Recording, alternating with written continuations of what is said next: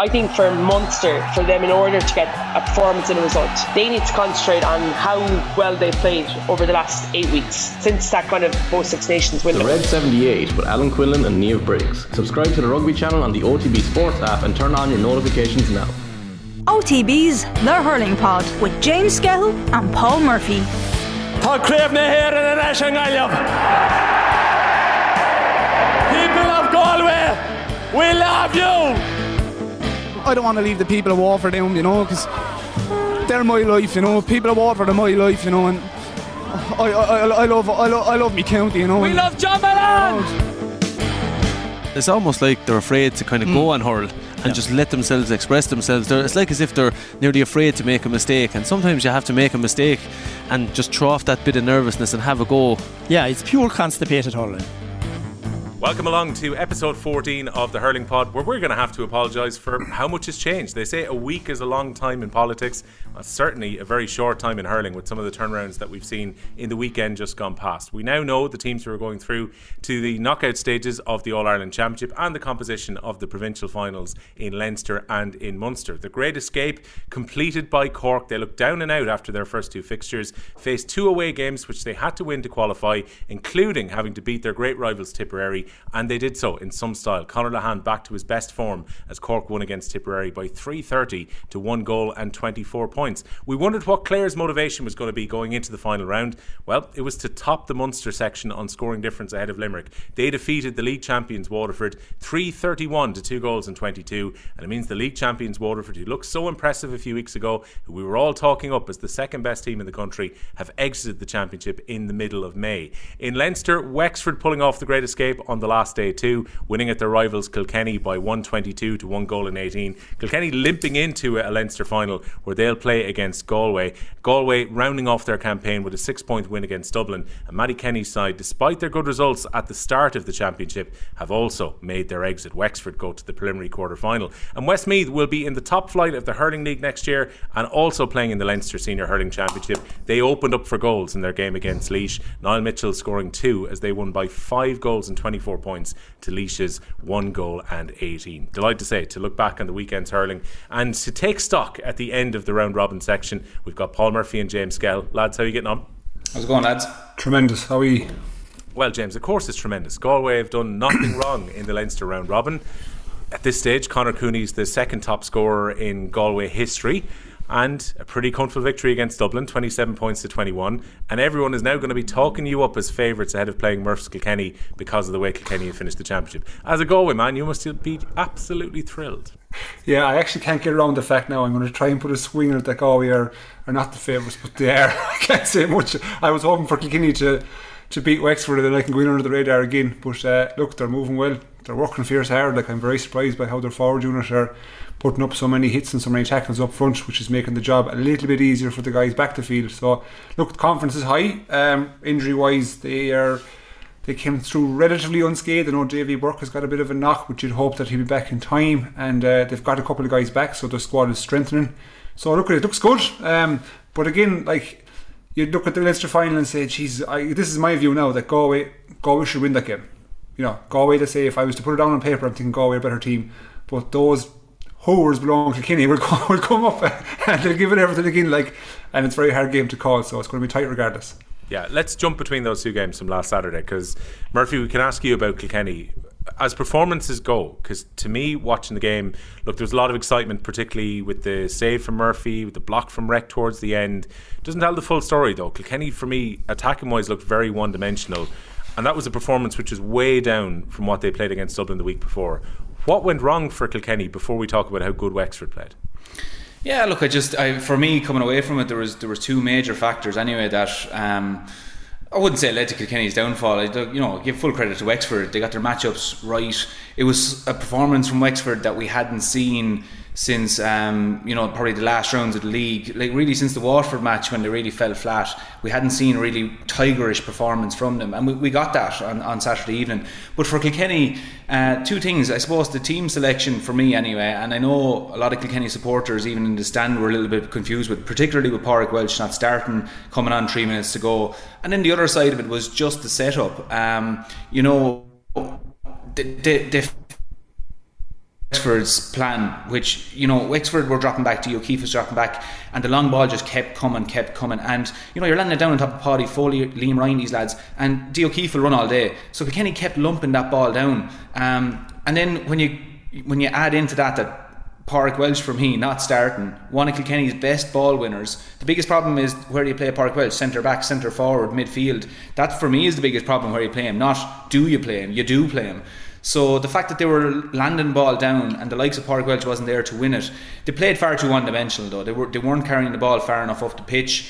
And they didn't really address that from the sideline in terms of getting the structure back in, where Kilkenny would sit back a little bit more and work the ball up as far as midfield and start attacking from there. Even the likes of Adrian Mullen was too far from goal for me. Like, you know, Adrian Mullen's one of the best forwards in the country, really dynamic player. Get him up into the half forward line, full forward line direction, and let him drift out, win the ball and go attack at Wexford. But in general, those were the two things for me. Just Kilkenny's team selection, and again, like I said, can't say it enough, Pádraig Welch not starting for me was a huge thing. And I know a lot of Kilkenny supporters around me when the team was named, because it was only mentioned the two changes, which was Walter Welch was starting instead of John Donnelly and Pádraig Welch. When that announcement was made in Nolan Park, the confusion that how is this happening that he isn't starting, and then not to even give him a chance really to get a foothold in the game. 3 minutes to go in the game. There's no player can do anything with 3 minutes really in a game. But then Kilkenny's one-dimensional play, that's what really happened. But look, give full credit to Wexford as well. They were really good. And even like Mikey Dwyer coming on there, like he got a great score, and I think it just typified what Wexford were about. They were playing with hunger, they were playing with freedom, a bit of abandonment. And that's something we haven't seen from Wexford in quite a while. So, like, look, there's no team who's going to fancy playing them now going into the qualifiers, because now they're suddenly back to where we saw them in the league, and they're a really dangerous team at the moment. Yeah, before we come in on where Wexford were so good, just on the Pádraig Welch decision not to bring him in, that's something I couldn't understand, because Kilkenny didn't function that well in the first half. Brian Cody makes no changes, and most of the second half you're thinking, unless Pádraig Welch is injured here, surely he's going to be introduced at some point. Kilkenny have to do something different. And then, as you mentioned, it got to 65 minutes, he's still sitting on the bench. That is difficult to understand. Yeah, it's very difficult to understand. And look, we've seen things like this as well. Last year in the semi-final against Cork, you know, it was a game, like different games called for different players. And in the Cork match, I know people around were saying this is made for Richie Hogan to come in full forward. The ball isn't sticking in there. Robert Downey's having a great game. Get Richie Hogan in, and they brought him on in extra time. Like, he was warming up on the sideline. Then Kilkenny got a little bit of a purple patch in the second half, and they kind of said, "Well, hang on here. If it's not broke, don't fix it." But you know, still, you needed a ball winner in there in the form of Richie Hogan, and the decision just came too late for me in that match. Obviously enough. But then, similar enough with this on Wexford, with Wexford on Saturday night, you know, Pádraig Welch was the obvious choice to come in. Now, they did make changes. In fairness, Billy Ryan came on and James Marr came on. But Pádraig Welch brings something that a lot of players don't bring. Like, if he roams around, he might just, let's say, drag the centre back out of that position, because he has to follow him. You have to follow Pádraig Welch. But also, if you are hitting that high ball down, we've seen Pádraig Welch's fielding is incredible. He'll grab it and make it stick. But the other thing was happening, it was Wexford were grabbing it, making it stick and coming out with that breaking ball. So if you're going to bring him on, and again, if you are bringing him on, he's not injured. So the idea is you bring him on 3 minutes to go, that's not an injured player. You bring him on maybe even 10 minutes into the second half. But for me, he has to start. If Pádraig Welch isn't in the starting 15 for Kilkenny, Kilkenny's strongest 15 isn't on the pitch. Yeah, I'd say Derry, you couldn't believe his luck that O'Keefe was able to just sweep around in front of the half back line, and so much ball found its way to him. Skehill, the only thing is, this is a remarkable turnaround from Wexford from where they were the week before, because we wondered how much of a blow it was going to be coming off the pitch against Westmeath, having dropped a point that made it so difficult for them to qualify in the last round of games, where they needed to win. They also needed Dublin to slip up at Salt Hill to qualify. They put themselves in a difficult position, and then you get a response from them, and that was one of their performances that was probably up there with earlier on in the league when they beat Limerick, going back maybe to Championship in 2019. They really turned it around very well in a 7-day period. Like, they were extremely impressive, and I have to, like, one would think that after the I suppose the negative surrounding the Westmeath result, the team could have gone one of two ways. Either A, they'd sink and just they'd falter out the championship, or B, they'd rally together, have a chat, and, you know, go at this thing hard. And that's exactly what they did. And I thought, you know, after the first few minutes that Kilkenny were 1-4, 2 points, and I was thinking, geez, this could be, you know, a bit of a score up here. But they battled back, and they battled and battled. And now, in fairness, I have to say, Wexford were very good, but Kilkenny didn't help themselves at all. Like, they were so, I was very surprised by how one-dimensional they were. Like, there's a guy there on Twitter, like, you probably see him tagging you. It's the GA performance process. This guy or girl, I don't know who rules, but it's anonymous. But they keep putting up these graphs and information from the games, and it's excellent. They've tagged Russell on there about Dee O'Keefe and Richie Reid's distribution, and Richie Reid had the ball 17 times. Do you know what I mean? And every one of them was, when you look at it, was a pass of 60, 70 yards. Not every one of them, but look at the majority of them. So it was extremely one-dimensional. And then when you're chasing a game, and you can see it on the television, obviously, and probably the same in Murph in person, is every time Kilkenny backs got a ball, it was thump down, and it just became monotonous, and it became Wexford just got grips with it early, and then just kept trudging along. So very disappointing from a Kilkenny perspective. A lot of learnings from for them from a tactical perspective, but Wexford they've kickstarted their year again now. So they're going to be playing. Is it let's say Antrim, theoretically Antrim defeat Kerry. They'll probably in Wexford will be playing Kerry away Kerry, home, and Antrim have the Munster finalists in the quarter-final afterwards. Yeah, so then Antrim will play Cork, and then Wexford will probably again. I'm afraid to say Clare, in case we get lambasted here, but let's say theoretically again. Let's say so they'll have a game against Kerry, and then the Munster finalists. So they've got a tough run coming up, So, but this result is exactly what they need to kickstart their year. So credit to them. We'll talk about Lee Chin probably in his performance in a few moments, but when I think about it, Murph, about the style of hurling that Kilkenny were adopting, and it was very much a case of almost bypass midfield and try and get the ball up quickly to the forwards, which worked really well against Dublin but didn't work this time around. You watched the under-20s playing in the final against Limerick at Semple Stadium yesterday. They worked the ball through the lines, and there were different times during the league when it seemed that Kilkenny were adding a bit of variety to their style of play. When it wasn't working on Saturday, how come they kept going long? Yeah, it's a difficult one to put your finger on as to why they kept going long, because they've shown that they are hurling with a style of going short when they need to do it, and particularly during the league. And it's something that I think Kilkenny supporters have understood over the last few years, that it's not something you turn on overnight. You kind of have to work it through different campaigns, and they're in a place at the moment where it's really working. Now against Dublin, they were working the ball relatively short, I suppose, to kind of medium length passes, as opposed to these longer ones we saw on Saturday night. But at the same time, they were hitting long ball, and I think the difference against Dublin was that Kilkenny just had more ball winners up there, but Wexford were able to compete 50-50 with Kilkenny in those ball winners when the ball was going long. Probably actually better than Kilkenny, really, because it was evident that they came out with so many ball. So the thing was that, again, I think it's more of a thing coming from the sideline. It's a tactical change, it's not a personnel change. So it has to come from the sideline, the management, to get that message in that, listen lads, work the ball out, sit it back. The players have to implement it on the pitch. But we've kind of seen this before, even when I've been involved with Kilkenny. If you go back to 2020, and this is one kind of thing I'm looking at coming into the Leinster final, Galway now, let's say compared to 2020 when we bet them in the Leinster final during COVID, Galway now sit back further. They don't sit up as high as they did in that 2020 final. They brought on Richie Hogan in that final, and we all know the goal he scored because the ball came in over. There was no one sitting back. He was able to get the flick, and he was able to compete with Daithí Burke one-on-one. And then you go fast forward to the next match where they played Waterford, and Kilkenny tried to implement the same structure against Waterford, which just doesn't work. So my thing would be in this game against Dublin, what they did worked against Dublin, but it didn't work against Wexford. Your hope would be that they don't bring this forward now into Galway, because Galway will sit back, and we saw it against Dublin. They are sitting back in that deeper role as opposed to the traditional Galway of going 15 on 15 and playing up through the lines. They are sitting back that little bit further. So if Kilkenny go with this long ball now, as opposed to working it through the lines, I think Galway could eat them up in the final if they don't rectify it. But like I was saying, for me, that's coming from the sideline. The sideline have to get it into the players to say, listen, we can have Kilkenny have 20 players there, 25 players they can use in a game in terms of any sort of restructure, move players around. But it's a tactical plan that you have to have in place, and the players have to know it, because you can't communicate that on the pitch in real time. You have to be ready for it before the game to say, listen lads, we're going to play one of two ways here. Yeah, we're going to use long ball, but predominantly we're going to play the ball through the lines. So for me, it's something that the Kilkenny kind of management need to really sit down and go, put it to the players that, listen lads, if we do this ball against Galway in the Leinster final, Galway will eat it up. Your Daithí Burks, your Garrod McInerney's, they'll eat it up. So that's the one thing I'll be looking at coming into the final. Not a case of personnel or who's on the pitch. It's more so this game of working the ball through the lines and hold back on the long ball. Yes, there's a place for it, but don't hang everything on this long ball. James, we spoke with Lee Chin quite a bit. We knew he was going to come back in at some point once he was fit and he put his hamstring issues behind him. I think he had a bit of a knock from last week and a dead leg coming out of the Westmeath game. Still able to start in midfield, took over the responsibility of the frees, and he put in a huge performance around the middle of the park. We debated whether he still had the legs for midfield, whether he should be in the half forward line. To me, the evidence of last week, Lee Chin around the midfield makes Wexford a better team.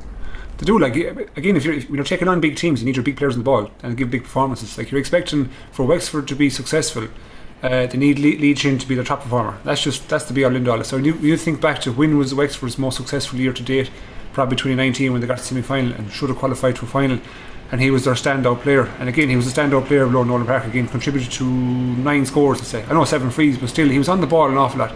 But everyone will look at the score sheet and they'd say that's a stat for me, and that's the easy thing to look at. But it's just his work off the ball, the actual tackles he puts in, and he's built. He's a fine specimen. I'll put it that way. Yeah, he's a fine looking man. Do you know what I mean? He's built like a brick shit house. But and he throws his body around and he just gets in. He's a good tackler. Like it's grand being big and being effective, with size. But if you're effective with size and can mix that with being a technically good tackler, it's excellence, which is what he is. And he's got confidence. So he's a dangerous prospect for opposition teams going forward. And again, he's going to be vital to Wexford's cause. But I think you need to look around the pitch as well, Will. And are they getting enough? I'm just thinking now for Wexford to go forward and to challenge the Clares and the Limericks and so on, and that side of the draw.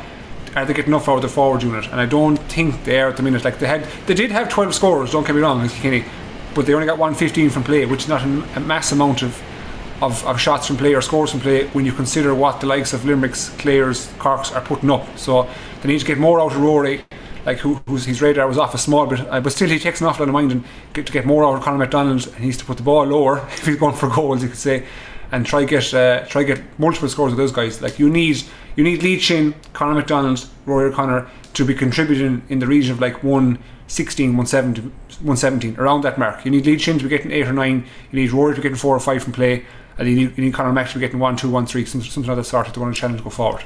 Yeah, well, Murph, I'm going to give you a shout on the saves and the blocks, because yesterday Skehill was saying to me in the radio one of the best saves he's ever seen for Murphy. The fact that he had to readjust, the power that was on the shot, how close Conor McDonald was to goal, the fact he had to switch his hand over to actually make the save is just absolutely remarkable. We probably won't see too many better saves this summer. We're talking about the Nash save back at the start of the championship down in Páirc Uí Chaoimh too, but this one for reflexes was absolutely out of this world.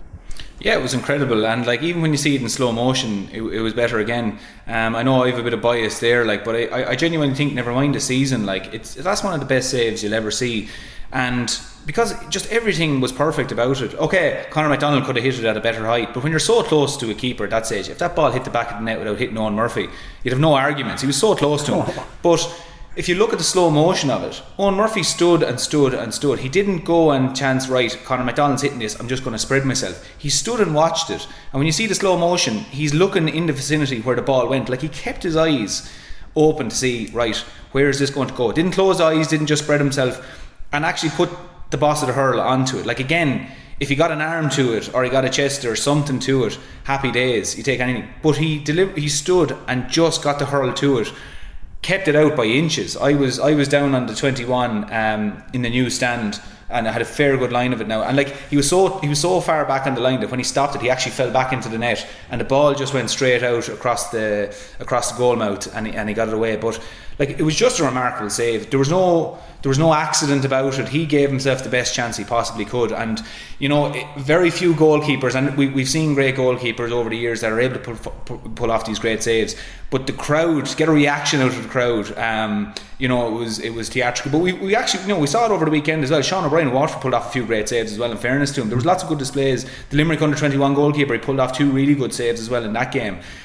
So we have seen good displays of keepers, but in fairness to Owen Murphy, like that save, like when we do a highlight reel at the end of this year, like that'll be right up there in terms of the individual pieces of skill that we see in hurling. Like it was just an incredible save.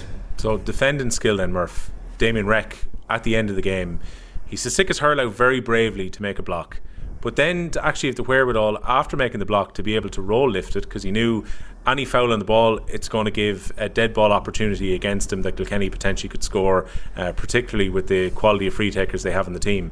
He actually managed not just to make the block, but also to successfully clear the ball away too. Yeah, it was brilliant defending, in fairness. And even Matthew O'Hanlon made a great save before, because I think it was Mossy Keown blocked the ball and he pulled and was going back. In fairness to Matthew O'Hanlon, something that should be always saying to players, that don't give up on it, like, because at that stage Matthew O'Hanlon just ran back to the goal not knowing what was going to happen, because at this stage Fanning was coming out with the ball and he was going clear, but Matthew O'Hanlon made a run back towards the goal just in case, and that's something you'd be often trying to encourage defenders to do, is just in case something happens, you're there to cover.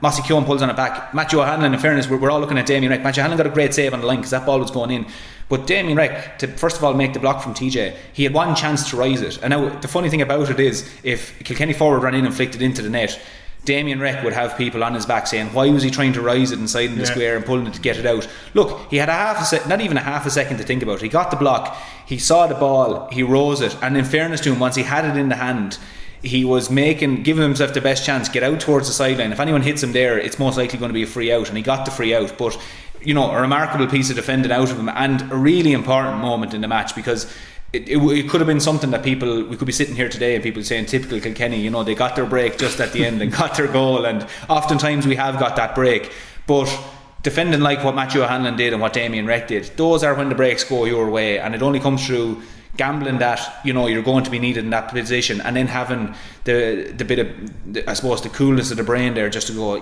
rise it, just go about it as if I'm rising out in midfield and there's no pressure on, and just get away from goal. So brilliant piece. And look, we could be, only for that, we could be talking very differently here today about maybe Kilkenny win. So very important piece of defending from Damien Reck. Yeah, James, it's difficult to actually pick out Wexford players who play badly. Everyone had a pretty good game at the weekend. One wonders as well whether maybe the mentality issue they used to have against Kilkenny is now out the window, because a lot of these guys were around in the period 2017 to now. They've registered a few wins in Championship against Kilkenny along the way. Maybe it's not a fear factor going to Nolan Park anymore, which it may previously have been. But just on Reck's performance, he did extremely well on Owen Cody, who's been Kilkenny's danger man, and going into that game the feeling would have been that Cody was probably going to lead their attacking threat. Reck did a really good job on him. Yeah, I think if you're looking at I'm tempted now to name a top 5, but if you're putting the most dangerous forwards in form, like Owen Cody's up there. I got to see him live against Galway, and I was extremely impressed with him, and I didn't realise that the man is actually as big in person as he is, as he actually is. I thought he was actually smaller and slimmer, so he's a powerful man mixed with skill.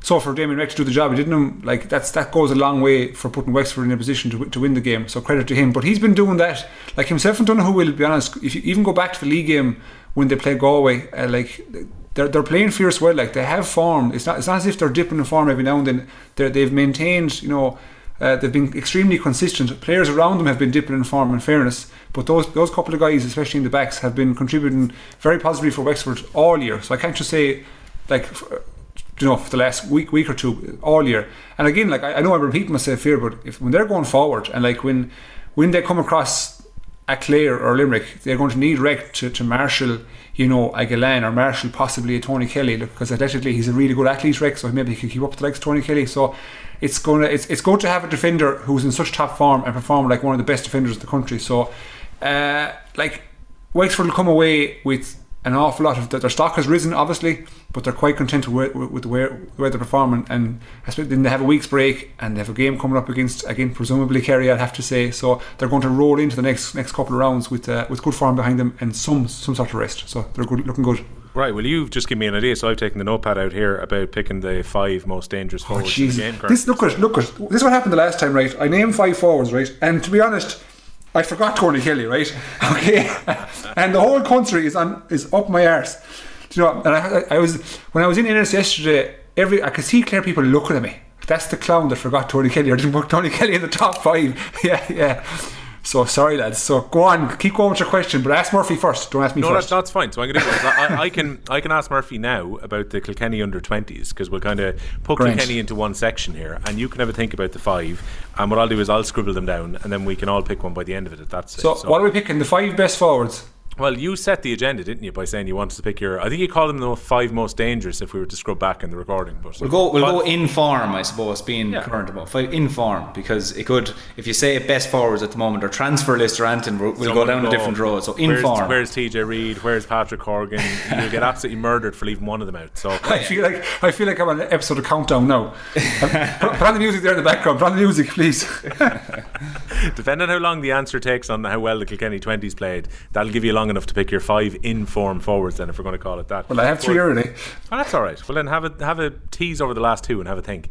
So, more than a decade went by, Murph, without an under-20 or under-21 title, with the age grade changing. That has now changed with Kilkenny getting their hands back in the title yesterday in their game against Limerick at Semple Stadium. A little bit of controversy though, the point that wasn't. Now there were 2 points that were disputed, and Kilkenny had one in the first half that looked like it was over, but it was waved wide, and then there was the one that Kilkenny were given, but it didn't go to Hawkeye because it looked like maybe it was batted off the bar as opposed to going over it. So plenty of controversy coming out of this. Yeah, plenty of controversy coming out of it. It was something, I suppose. It came during the match for the Kilkenny point, let's say, that was just, let's say, on the crossbar or whatever it was. They didn't spend a whole lot of time on it on TG Cahir, actually. So it was kind of more after the game and the dust was settling that they were debating whether it was a point or wasn't a point. But I think it was fair enough to say now at this stage that it probably wasn't. But like you said, there was other decisions in the game that Kilkenny had a point that wasn't in the first half as well. But look, Hawkeye was available as well in Thurles, so maybe avail of it in those situations and not have the debate again with the hurl being over the crossbar. I'm not really sure of how exactly Hawkeye works. Would the fact that the hurl has broken the crossbar, would that actually set off Hawkeye as well? So I don't know, but there was a few contentious points, but in fairness, the Limerick manager came out afterwards and he just said, look, sometimes that's the way the games go. We did everything we could, and the breaks didn't just go our way. So look, it was what it was. But look, I really enjoyed the game. It was a great game. I saw a few people afterwards saying maybe it wasn't a classic in terms of scoring and free flow and goals and different things. But I just thought the tackling between both sides was absolutely immense. The hooking and blocking was huge, and it was a tough conditions because it was a very wet day. There was a bit of rain falling, players were slipping and sliding, but the conditioning of all the players on both sides was just exemplary. They're just getting bigger each year, these under 20s or under 21s. But it was a huge lift for Kilkenny to actually get that. I was on the last team that won an under 21 as it was then All Ireland, and it's a big lift for Kilkenny to get an under 20 All Ireland as well, because they weren't fancied at the start of this year to go through. Played against a good Galway team, went down to Wexford as well. But I suppose the one thing that we'll take away from it after as well is the absence of the under 20 players that are playing senior, Cathal O'Neill's and things. I think it's a real shame not to have these players, because when we go back as far as 2008, when we were playing and we played Tipperary in the final, we played Galway in the semi-final, and Joe Canning was on the pitch and Richie Hogan was on the pitch. When we played Tipperary in the final, Tipperary would have been completely depleted that day, because they would have been without Bonner Marr, Pádraig Marr, Brendan Marr, all these lads, Shamey Callanan. So it's a shame that we didn't see the likes of Cathal O'Neill and these players on the pitch yesterday. But it was a great performance, a really good game, and really tense game right up to the end. Right up to Colin Coughlin getting the ball at the end, unfortunately hitting it wide. Tough on him, but look, there was other wides hitting the game, and they're as important as his one. So brilliant game in fairness, I thought, from a tackling point of view, from just fighting for every single ball. Absolutely brilliant. And then the few highlights in as well, the likes of Billy Drennan from Kilkenny. He was remarkable. I think it was 8 points or 9 points he got. Timmy Clifford as well had a brilliant game at centre forward. So it's a great win, and certainly for Kilkenny people, all around Kilkenny today, anyone is bumping into, they were just talking about it, how brilliant it was. Great win as well. So look, it's brilliant for Kilkenny to get an underage All Ireland back on the list. Murph, is your man Drennan on the senior squad? Not that I know of, no. But again, he could be on the training panel. But I haven't heard if he is in there at the moment. But look, again, he could be making up training numbers. If not, I'd be looking at him now that he's a fair operator after giving him. Yeah. He's great. The scores he got as well. Literally, we're talking about Kilkenny against Wexford, and the ball's breaking, and the Wexford lads were getting onto him. He got 1 or 2 scores. Literally, the ball broke down. He had it into the hand and snapped over the bar. He got another point from the 45 where there was 1 or 2 Limerick lads near him, but he had the presence of mind just to stay calm, and he just steadied up and put the ball over the bar, where another fellow would have thought he was about to get blocked down. But he had great ability to create space for himself and calmness to take the score. So yeah, look, there was a lot of really good, strong individual performances, and similarly, like we're talking about Wexford, very hard. You couldn't actually pick out a Kilkenny player that had an average performance. They all hurled really, really well. Yeah, not to buy Skehill too much more time, but on the rule, I think they need to have a look at this now, because I was thinking about yesterday where O'Neill has been so good for Limerick this year, but it's Limerick's off week. He will have been sitting, I'm not sure in the ground or at home, watching a team he could have been involved with on a bye week where he's not involved with the senior panel. I think the rule was always intended to be good, and that was to try and get guys playing at their age grade and playing for the under 20 before going senior. But there were so many players, and we spoke about it earlier this year. I think on the first round of championship, around a dozen got locked out of playing under 20 because they came on for some game time. It's a terrible pity that they can't play a bit of both. Yeah, it is a pity, and that's exactly what it is. You know, like the likes of Cathal O'Neill could go on and win an All-Ireland with Limerick this year senior, but it still doesn't take away that he could have played and potentially won an All-Ireland with the Limerick under 20s, because for those of us who are lucky to have won, let's say, an under 21 and a senior, like I don't take for granted the days I was hurling under 21. They don't mean any less to me than winning my senior All-Ireland. Like it's something you want to do. You have it's like a snapshot in time of the group of lads that you're the same age as in your county. You travel together, you're on this journey, and you could go win All Ireland. And I'm still meeting lads from 2008, 2009, 2010 when I was playing under 21. And you still meet them, and you have this great connection with lads, regardless if they went to Australia or wherever they went, because you forged this really good friendship during those times. And it comes through being on the pitch and being in trainings and whatever it was. Like, we won in 2008, but we lost 2009, 2010, but we have really good I suppose relationships with all them lads, and it's something that we're taking these players away from now. Like, you know, the players are nearly being punished for being, you know, above the pecking order in their own age groups. So it's just a pity, because Cathal O'Neill, and I'll use him as the example, is competing at a really high level with Limerick. Putting his name on the team sheet for the Limerick senior hurling team at the moment is a savage achievement. But if we saw him within his own age group, like, we'd really see what he's capable of at the moment. And I think he deserves that time to cross over between both, because he's not a big fish in a small pond in the Limerick senior hurling panel, but he certainly would show the difference between himself and a lot of players if he was within his own age group in under 20. So for me going forward, I think a lot of people feel the same, that it's just, I think we're losing out a little bit by not having these players involved. Yeah, their teammates lose out as well, because if you've got one or two who are of senior standard, they're not available to play, it rips away from the strength of your team as well. Right, let's pick these 5 informed players then, Skehill. We know that Owen Cody's won them, unless he's got bumped in the last 3 minutes or so. No, he hasn't got bumped, right? So in form, okay, I'll give the breakdown first. I have 2 Clare, 1 Galway, 1 Kilkenny, 1 Limerick. So from Clare, I have Tony Kelly and Shane O'Donnell. Shane O'Donnell has just been sick the last few weeks. He's been unreal. Like yesterday, he was so impressive to watch in the flesh. And like he turned the sixpence, and like he just creates this hysteria among the Clare crowd when he gets the ball, because something's going to happen. So he's just brilliant. Owen Cody, yep, I have to stick with him. I have Aaron Gillane and Conor Whelan. No, I have 8 honourable mentions. No, you're not allowed honourable mentions. No, you can't. You're covering yourself now. So what? Can I give you 1? No. What were the 5? Give us the 5 again. So Tony Kelly, Conor Whelan, Aaron Gillane, Owen Cody, Shane O'Donnell. They're my 5. Go on, Murph. Who's missing? Conor Lehan. He's my honourable mention, you prick. Like, for God's sake. You have top. Conor Lehan is top of the list, yeah. Skehill, basically what you were doing now is you picked the top 5, and then anybody eligible for a GPA grant is also then in that next. Alright, check it out. So who's coming out so the list? I'm going to take, unfortunately, I'm just going to take out Shane O'Donnell at the moment. No, there's no way Shane O'Donnell's coming out. Shane O'Donnell's been in Hurler of the Year form. Yeah, okay, he's been good, like, but you take him out. Let the Clare jury come after you now after Skell's attacking Ennis. So I have Tony Kelly in there, so So do I. I'm appealing to that demographic. No, Shane O'Donnell has been excellent. I nearly feel just because Conor Lehan hasn't been mentioned here, I can't not mention him. Like, as in maybe I'm getting a little bit too roped up in the fact that Conor Lehan has been absent from the setup and all, and he comes back in. He's been Cork's the best club player in Cork, you know, last year. He comes back in, 16 points in 3 games, and never mind that, you know, I was down in Waterford today, Waterford and Cork. He scored 5 points that day, 3 from play. And like, he's just putting in this big shift. And no more, Shane O'Donnell, absolutely, he's been incredible. I find it hard to take him out. If that's not the case, I'd have to take out someone like Aaron Gillane, another Hurler of the Year candidate, Conor Whelan. Like, do you know what I mean? I have to. You just said this, right? I have to take out Aaron Gillane, another Hurler of the Year candidate. What I'm saying is, I'd have to take out. Okay, I'd take out Conor Whelan then. Conor Whelan have to be the example. That's it. I quit. Who do you take out then? This is the thing. Conor Whelan, he took Owen O'Donnell for 5 points the other day. Fairness to that, Jesus. I have a minute. You just keep arguing with me that I have to take out Conor Lehan. I'm not taking out Conor Lehan. I'm leaving it in it. That'll do.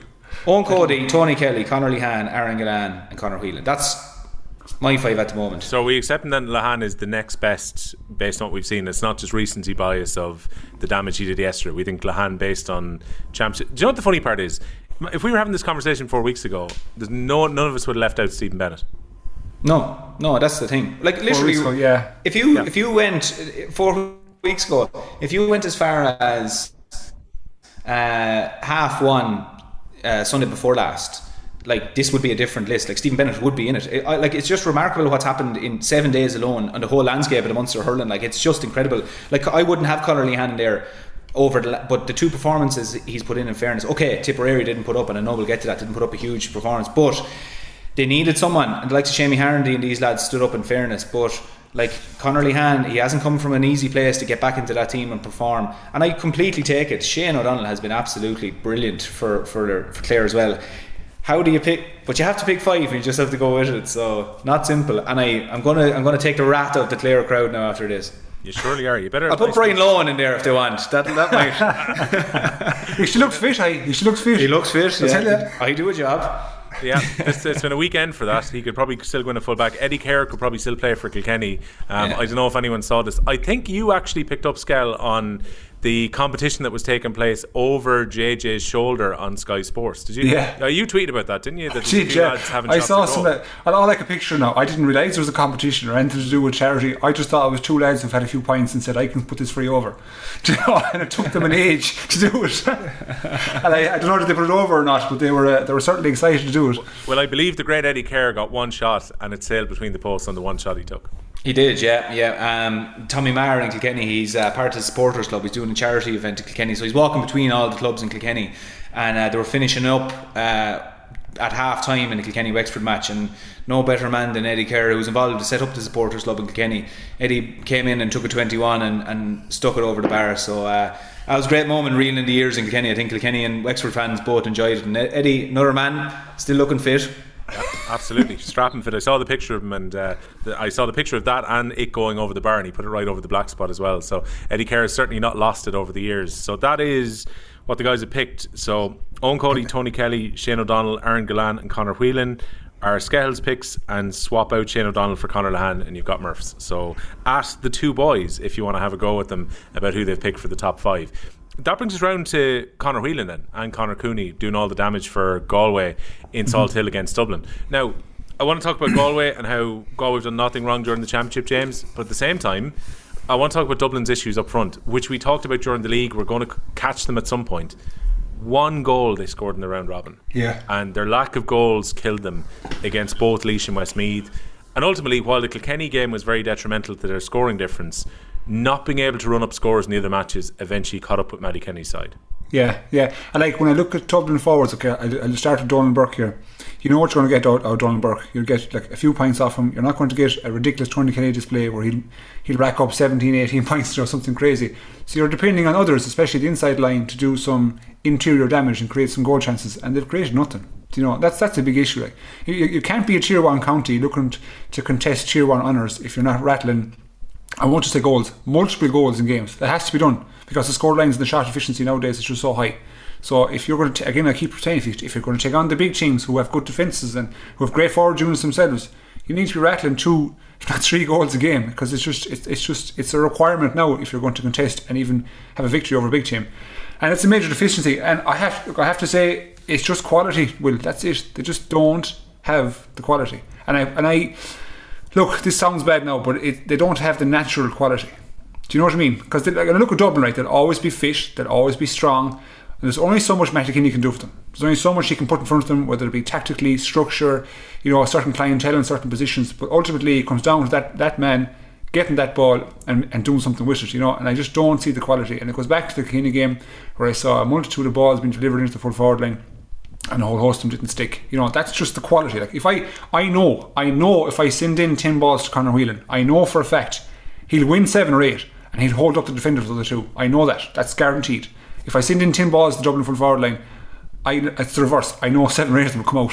Do you know, that's not a good reflection of where they're at, you know. So I know everyone, it's not like soccer nowadays. When a team is going bad, you're pointing the finger straight away at the manager. But like in GAA, I find that a bit different. Man. I don't think that's very fair, you know. Like it's a lot less structured game than soccer, if you like, to a certain extent, and an awful lot more depends on the person. And like when you have an amateur team, like who want to be there and want to try their best and want to do everything they can, you know, it's a lot different to soccer. So I don't buy the whole it's Matty Kinney's or his management team are at fault. They're not, because I know Matty and I know his coach Gavin Keary, and they are excellent by any standard in any county. So I'm looking at the players going, Jesus, like are they offering enough? I don't know. Like are they stuck on the ball wall? Are they stuck, you know, doing what they need to do off the pitch to bring up their, again, the word I use is quality. And I have that question, and it's a big question. And like if they're going forward, if let's say Matty does walk away or step down, whatever, who comes in and takes them? Like I think even the hurling coach and maybe a technical coach is far more important than a manager who's going to get them going on a passion base or get them going to a different structure. Structure is one thing, and like Murphy will agree with me, it gets you so far. It does. It helps you nullify the opposition and try to get your own game plan going. But it comes down to quality, and they just don't have it. Yeah, it takes me back to chat I had with the guys in OTBM before the league was kind of about halfway through. It was the break week, and we were talking about where Dublin were at, and Dublin had just beaten Tipperary, I think, at that stage. And I still think that Dublin are very good from 1 to 8, and obviously in Burke they've got a really good free taker who is going to score, and he scored 5 in play against Galway on top of his frees, but like 14 of their scores came from him, which is far too much of a reliance on one player. And the rest of their forward line just don't offer enough. And then when it comes to these big games, it's Groundhog Day, I think, year after year with Dublin. And I would agree with you, Skehill. I don't know what Matty Kenny can do if he stays on to try and bring them a level on from this. So we're probably already looking at candidates to take Dublin over. But like, if you just said about the 14 points, Will, there, that was 66% of their scores. Yeah. So if I'm an opposition manager, I'm saying, lads, get into the Ronan Burke, time up, and you've automatically nullified almost a third of their scores. Yeah. It's just too much. It's not enough from the rest of them. Well, it means they're almost reliant on another team having an off day. So say take the Wexford win, where Burke's scoring contribution was enough to get them into a winning position in that game, but still Wexford had a very off day in front of goal. If Wexford had been on it in front of goal, Dublin would have been in trouble in that game in Wexford Park. And that's not been smart after the fact. It's just Dublin didn't score enough to get themselves into a comfortable position for all the hurling they did at various stages during the game. I think they go for a new manager, Murph, most likely now. Probably the end of Matty Kenny's era. There's probably a few candidates to stand out. Like Davy Fitzgerald almost felt like he was pitching for it live on the Sunday game last night with the conversation. Did you hear that? Yeah. Now, right, let Murphy answer first, because I know the Skehill will have plenty to say about Davy. So, what do you think about Davy as a potential Dublin manager first, Murph? Yeah. Tell the truth, Murph. Look, it's a tough one. Davy, look, it's probably obvious to say Davy seems to get a savage reaction out of teams initially, and he gets one. It seems to be very intense then for maybe 1 or 2 years. But like you hear the Wexford lads speak very highly of him and so on. But it seems to be very intense for 2 or 3 years. Is that what Dublin need? Is that what they need at the moment now, to grab a hold of this group of players, give them an intense 2 or 3 years where they kind of have a siege mentality and they build a bit of spirit? Maybe it is. I don't know. But again, you know, I suppose Davy is a character that it mightn't. Does he sit with Dublin GAA at the moment? Would be like, you know, Anthony Daly was a brilliant fit, and he really built a really good Dublin crew of players there who were just they were a very tough team to play against, and he kind of realised what he had to work with and put a really good spin on it. What would Davy do if he went up there? I don't know. I don't know. Is it what Dublin need at the moment? It's a tough one, because as well, like we're talking about Dublin there, and they're really lacking in forwards at the moment. So, you know, to turn and look at what manager could go in and turn that Dublin team around, it's tough, you know, because Dublin, it's not a case of any one manager goes in and changes that in 1 year. It's a few years. It looks like the Dublin are going to be coming back to where we saw Dublin, let's say in the late 2010s, early 2010s and so on, and those Dublin teams. Davy was making a pitch for it. He looks like he wants to do the job, but I think what you'll see there is Dublin have to decide with Davy, like, would it be good for Dublin? And that's not to be hard on Davy or anything, but he brings a lot with it in terms of even the legacy of the next manager who comes in. It's big boots to fill, and there's a lot of things there in the style of play and so on. I don't know. That's for Dublin. That's for Dublin to answer. But I think Dublin bottom line is to try and go now and pick one manager and think that's going to solve everything. It's not going to be the case. They're a little bit further back than that. They need to find out a few more players to help out the likes of Donald Burke. Even the likes of Chris Crummy. Chris Crummy has been moved around quite a lot, and for him, he's such a good player, but he can't really settle into the team because he's been right half back, he's been centre forward, he's been everywhere, very similar to Liam Rush. So I think that what that says is that Dublin need an influx of a good few players, and then you give a manager a chance at that stage to be really competitive, but they just don't seem to have the personnel there. So I think we can talk about, is Davy the right man? Is he not the right man? Is there any other person out there that could get a response out of this Dublin team to bring him to a Leinster final and win Leinster? I don't know at the moment. But look, Davy to Dublin, I wouldn't say maybe a good fit for Dublin at the moment. Don't worry, Murph. Skehill won't hold back on this. Skehill, is Davy the right guy for Dublin? He's not. No. I'm looking at Kilkenny man for the Dublin job, and I'm looking at I am. Yeah, because again, you have to cast your mind back to when he took over the Laois job and the impact, not the effect, the impact he put on Laois and what he got out of them. And granted that ended in, you could say in bad terms if you like, whether it be for financial issues or whatever, or accessibility to players or to field, etc. And he left for whatever reason. So I think, is he a good fit to Dublin? He certainly fits well. He seems like he's a real good person, let's say, and that he's the type of mould of a person that you'd see in a job as high profile. And whether we like it or not, any job in the capital is a high profile job, regardless if they're the top 2 or 3 or not. So taking that job comes with enough baggage, whether it be from media or from supporters alike. So I think he'd be a good fit. So rather than saying, why wouldn't Davy get the job, I'd be looking towards more why wouldn't Eddie Brennan go for it and take it? Why wouldn't they go after him? So again, respect to Matt Kilkenny. He's put in, I think, is it 4 seasons in Dublin at this stage? Yeah, it's the 4th season. Yeah, so he's done all he can for them at this stage and brought them to a certain point. So I think it could be time for a changeover, and I think a lad of Eddie Brennan's mould and his persona, would be the right one to go. And plus, he's the type of lad that even when you follow him on Twitter, everything he says is correct. Like, it seems correct. When you see him in interviews, it sounds good. Like, he's the type of lad that you'd like to follow.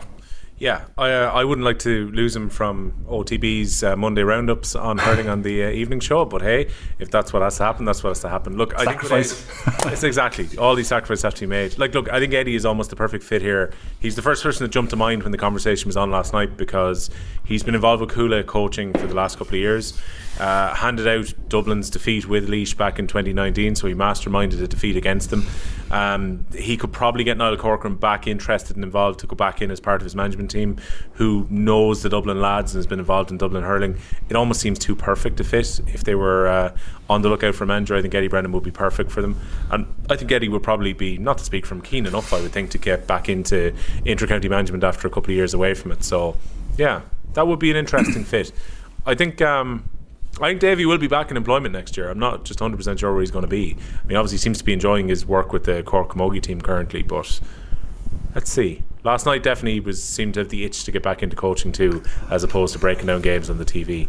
The Sunday game was interesting though. Like, I mean, we're meandering ever so slightly, but why not on a hurling podcast?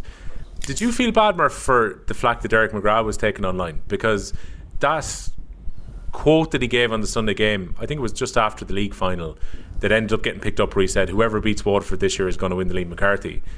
A lot of fans seem to have screenshotted that along the way and were trying to use it against Derek McGrath last night. At the time, it wasn't that unreasonable a thought that Waterford were the form team in the country. No, like, I mean, you would have had a lot of people like that would have said that exactly, that Waterford, or it's between Waterford and Limerick. We were saying it here for so many weeks, and it's only recently in 1 or 2 podcasts now that we're saying, like, obviously Waterford are gone now, but just that Waterford suddenly kind of went off a cliff face there, that it just disappeared. It's taken out of context. The screenshot, that's something that he said a few weeks ago that was very valid, and he was making an opinion, and he was standing up behind his opinion, saying that, look, this Waterford team, all the indications are that they're going to go very close, and if someone pips them in the semi-final or whatever it might be, well, you'll go very close to going up the steps. Of course, now that they're after losing 3 games, it's easy to turn around and take apart one statement. But yeah, I think people are being hard on him. Like, I mean, it's not like he said it last weekend, even after a Cork defeat, where it would be apparent that actually Waterford are in trouble here. You know, he said it a good few weeks ago, where a lot of people would agree with you and did agree with him at the time. So to turn around and make that statement last night when Waterford were gone, I think it's very it's too easy to try and turn around and turn on a fella last night. So I think people are being very hard on Derek McGrath for saying that. He made what he thought was a very good call at the time, and I certainly would have agreed with him at the time, to a certain extent anyway. That, you know, if someone is beating Waterford, all bar Limerick, if another team beats Waterford, they'll go a long way. Well, we weren't to know that, you know, the way the results were going to go, that Cork were going to beat them. That didn't look apparent at the time, and then Clare would go and beat them as well. So I think people are being a little bit hard on Derek McGrath there. Look, again, he does a lot of podcasts, he does a lot of interviews, so he makes a lot of statements. So to turn on him, and a Waterford man as well, I think is a little bit hard on him. Yeah, don't use our hot takes against us, people. I'm sure if you go back to episode 3 or 4, we were probably waxing lyrical about Waterford. We definitely mentioned that Waterford looked like they had the deepest panel, how they looked in great form. Liam Cahill's a great tactician. They've shown in the league that they're able to beat the teams around them. They got to the league final, blew Cork away. Understandable that people thought that Waterford were going to be there. And then even after the Limerick game, I think most of us kind of went, you know what, they've closed the gap. It's no longer a case now of being double digits defeats like in the All-Ireland final and semi-final. This is a Waterford team who would relish going to a Munster final, and the wheels came off in the last couple of games. These things happen. Again, I don't think anyone would have called Wexford last week turning it round, going up to beat Kilkenny. I don't think too many people would have expected Cork after the first 2 games to qualify with the way they played. Even with Tipperary's issues, I don't think anyone thought we'd be talking about them losing all of their games and potentially facing a relegation playoff. But that's half the fun of championship. I would be horrible if it was predictable and the 4 or 5 teams who did well in the league were the ones who had qualified. In the end, as it worked out, by the way, I was just thinking about this on the way home last night. We were only actually wrong in the end about one of our predictions of the 6 teams to qualify, and that was Waterford not going through and Clare going through instead. So even as wrong as we were, you know, our final result wasn't too bad in the end. I was also thinking about the Sunday game, because Skehill, you and I were chatting on the radio around about the time that the coverage went out. Did you see the debate that took place on the Sunday game live where they talked about the split season? For it to be a debate, there has to be contrasting views. I'd agree, and I'm sure I'll probably get a message from otherwise it's propaganda. Yeah, as the host of this pod now, I have to try and represent both views, or I'm going to end up getting a DM at some point saying that we were ragging on the Sunday game and being unfair. But the truth of it is, right, and let's all be honest about this, it suits some journalists and it suits the TV coverage for the inter-county season to stretch all the way into late July and into early August, because it means there's more games to cover, it means there's more space for the games to be on, and people can't argue they don't have a skin in the game. That's just the truth of it. And people can argue there's no agenda or whatever else. I think the fact that this debate has now happened, and yeah, I would loosely say debate when you've got 3 people who are arguing almost exactly the same point. It's not much of a debate when that happens. This has now happened twice before the first split season has even been completed. But the thing that I couldn't hold my tongue on, Skehill, was after what we talked about last week, where Joanne opened the conversation talking about what a pity it was that Westmead's year was over and that we weren't going to see more of them and they'd done so well. We couldn't bloody see them the week before because it was shot on a camcorder. I know, like, genuinely. Was it even like, didn't Dalo make a statement about when the Dublin Club Championship was starting and it was wrong? Yeah, it's starting in July, and he was trying to claim it was starting later. Like, if you're trying to make a sound judgmental decision, you need all the information at hand, right? That's why I prefer to review as opposed to preview. So I want the year to go ahead, let the county championship play out, inter-county championship, I say, let the club championship play out, and then let's review. And let's look at the pros and cons, and then tweak it accordingly. Like, just tweak it and see, can we fix it next year, rather than just coming in like we're not even 23rd of May, so we're not even halfway through the year. Club championships haven't even started, and we're already just signing off and saying no, we have to go back to the old way. And I found it really kind of strange that the guys who were kind of saying this were all in their own playing careers when they were involved was in a straight knockout championship. Yeah. You know, that's what they experienced. And like, I know, let's say from me growing up, let's say watching hurling, obviously the inter-county game, impacted you, right? It was great because it was kind of like, you know, nearly spurred you on to become a player, so that's right. But I didn't need 20 games every 20 weeks, you know. Like, I wanted to play the game. That's the first thing. So like, if you're a child, great watching the game, but then you want to play and give them ample time to play. So I just think it's a flawed, again, I use the word debate loosely. I want to review it as opposed to be previewing it. And again, like the club players, they keep on about the 97%. Let the 97% have their time as well. Now that I'm obviously retired for a couple of years and have had a full season, you know, like, club is the be all and end all of it. You know, that's regardless of what anyone else says and whether you can put everything aside with regards to TV, media, finance, etc., etc. Club is the be all and end all. So I think that they deserve to have their own slot in the calendar. And when I say slot, an uninterrupted slot. That's the key thing. I say all this, by the way. I really like Sheedy. I really like Dalo. I don't know. Oh, it's not personal. It's not personal. No, so like I would say that I love them as players and people, but with regards to what they're saying, the words coming out of the mouth for that specific topic, I just don't agree with it. Yeah. And I just have a contrasting opinion. That's all. I think it was an editorial decision to have the chat. I think it's a case of you do it when you know you've got a peak audience, and certain people within the national writing side of things in the GA have made exactly the same argument, and you hear all this stuff about it's giving up ground to other sports and whatever else. Look, if it means that the vast majority of club players get a chance to actually have a championship which they can plan for, that they're no longer cancelling holidays, that they can actually have the best of ground to play it rather than finding out games at short notice in October and November, a condensed schedule to try and play the championships out, I will happily trade that off for losing 2 weeks. I think we could review it in a few years' time. Give it a chance. Sorry to interrupt you, but if you're a parent, right, and you've got children who playing the game, the reason we lose ground on rugby and soccer is because they've got a fixed calendar and they do not budge. So parents can plan accordingly. They know when the sessions are, they know when the games are. There's never any stupid cancellations over the wind blowing the wrong direction like you have in GAA. You know, so like give your 6 months or whatever it is for county, give your X amount of months, whatever it is for club. But if you're the bigger debate, right, and I had this out with a couple of people yesterday, was if you are to prolong the championship, are you going to have to really run one of the provincial championships? Are you going to have to turn to a major league-based format where you're creating more games? And if that happens, then you're into a wider debate, because we know how Munster feel about their own provincial championship, and I love Munster championship. Yeah. But the minute you mention the word change and Munster's in the same sentence, oh Jesus Christ! It's like don't touch it; it's sacred. I like the best games I've ever seen. They say have been from Munster, in my opinion. Do you know what I mean? So I wouldn't want to touch it either. I think it's fine. As you said, we'll give it a couple of years and see how it goes. Worry not. We're going to mention Laois and Westmeath in a moment, and Westmeath's fantastic win. But Murph, that brings up the point about the structures, right? I think, this is me, if Kerry beat Antrim in Croke Park on Saturday week, the Munster Championship need to make a reform to allow Kerry in. Yeah, there should be no relegation playoff here.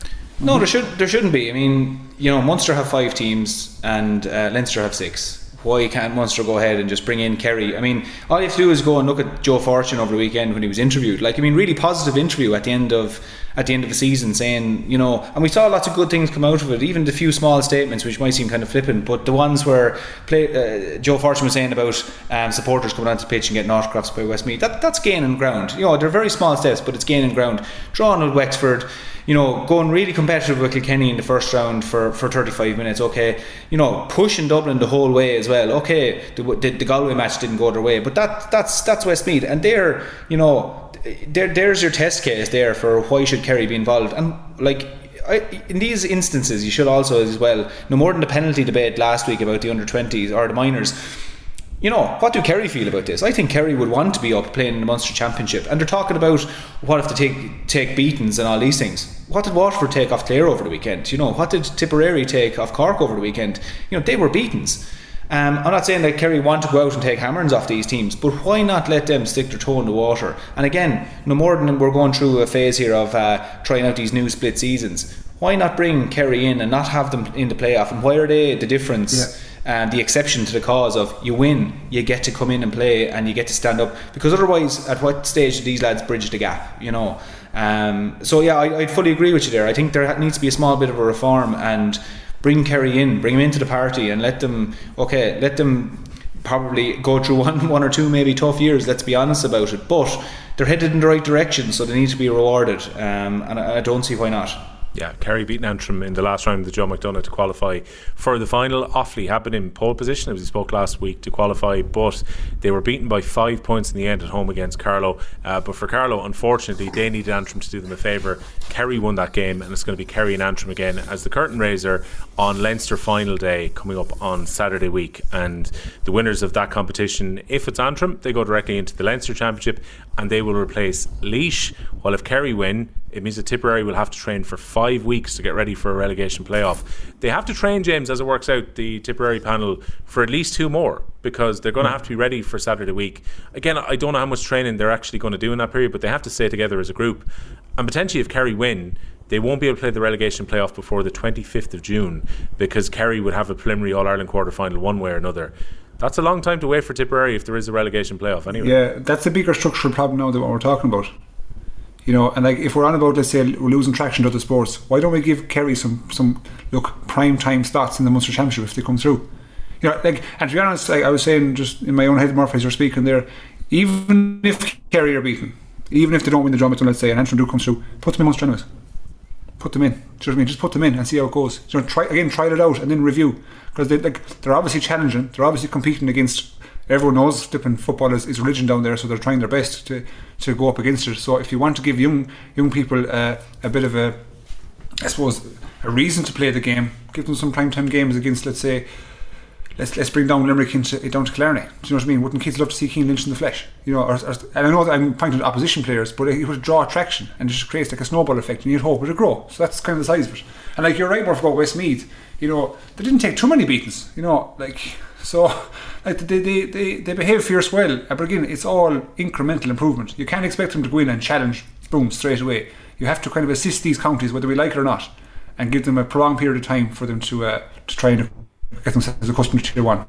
Yeah, because look, Westmeath lads, they've got 5 trophies in recent years, a couple of Division 2As, a couple of Keogh Cups, and here they are now going back up to the Leinster Championship, having won the Joe McDonagh last season and now secured their status for this year after their first year back up. So to me, that's sustained success. That is growing and going up the ladder and staying there, and importantly now they're going to have Division 1 hurling for next year.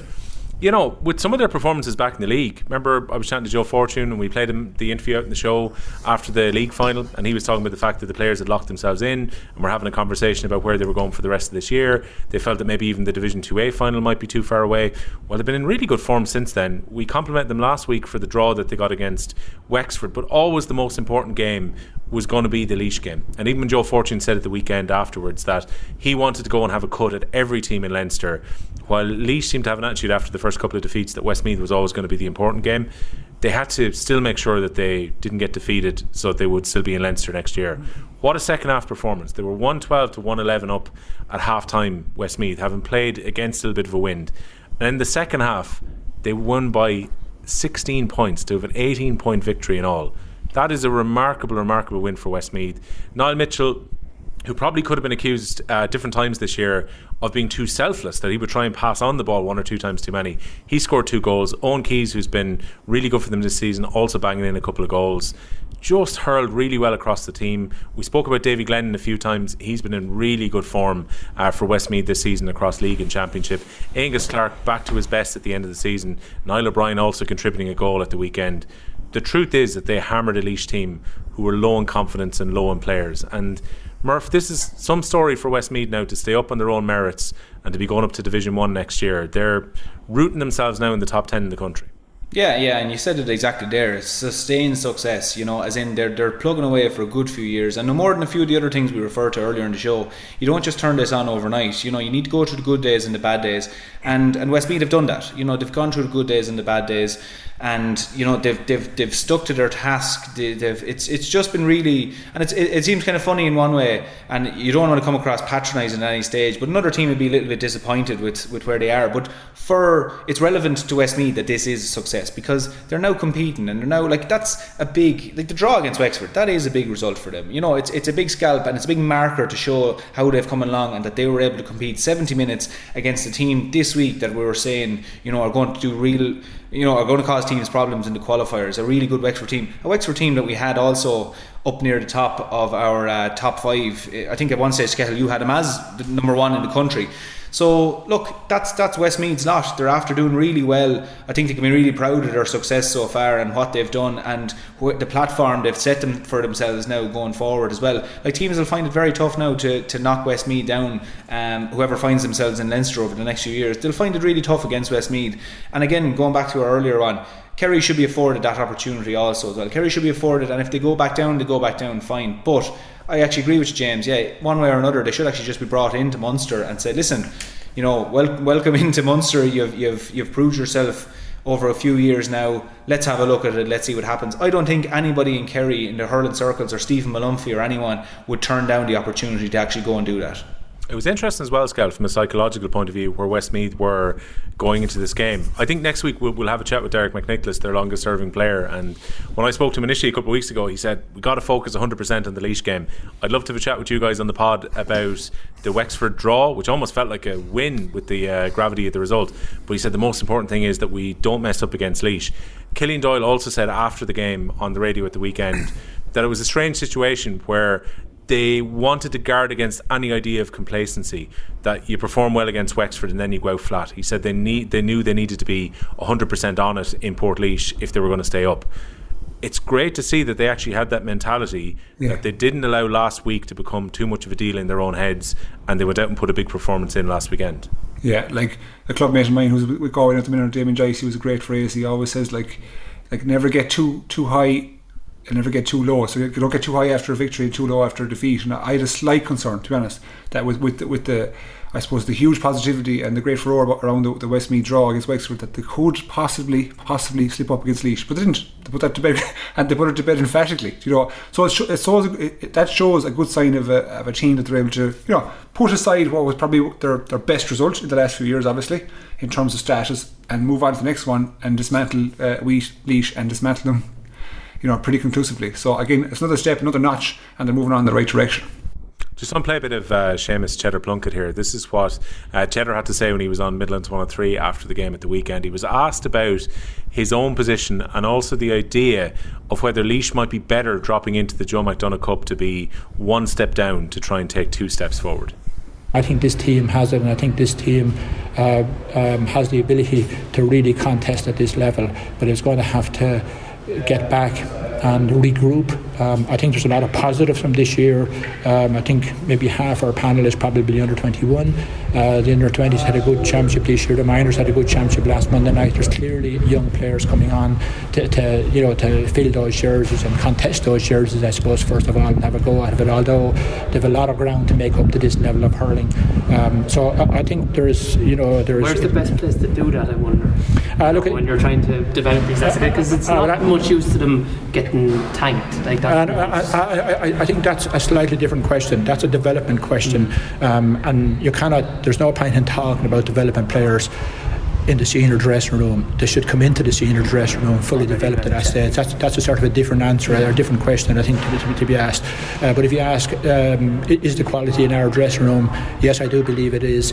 How we got it out of it? No, we don't. No, we haven't. And that's going to have to get analysed and figured out about how that needs to get done.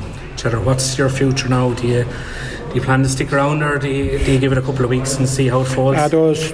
We just put our heart soul into this game, Tomas, this week. Absolutely no thoughts given to anything else. All of those stuff is down the road, across those bridges a little bit later on.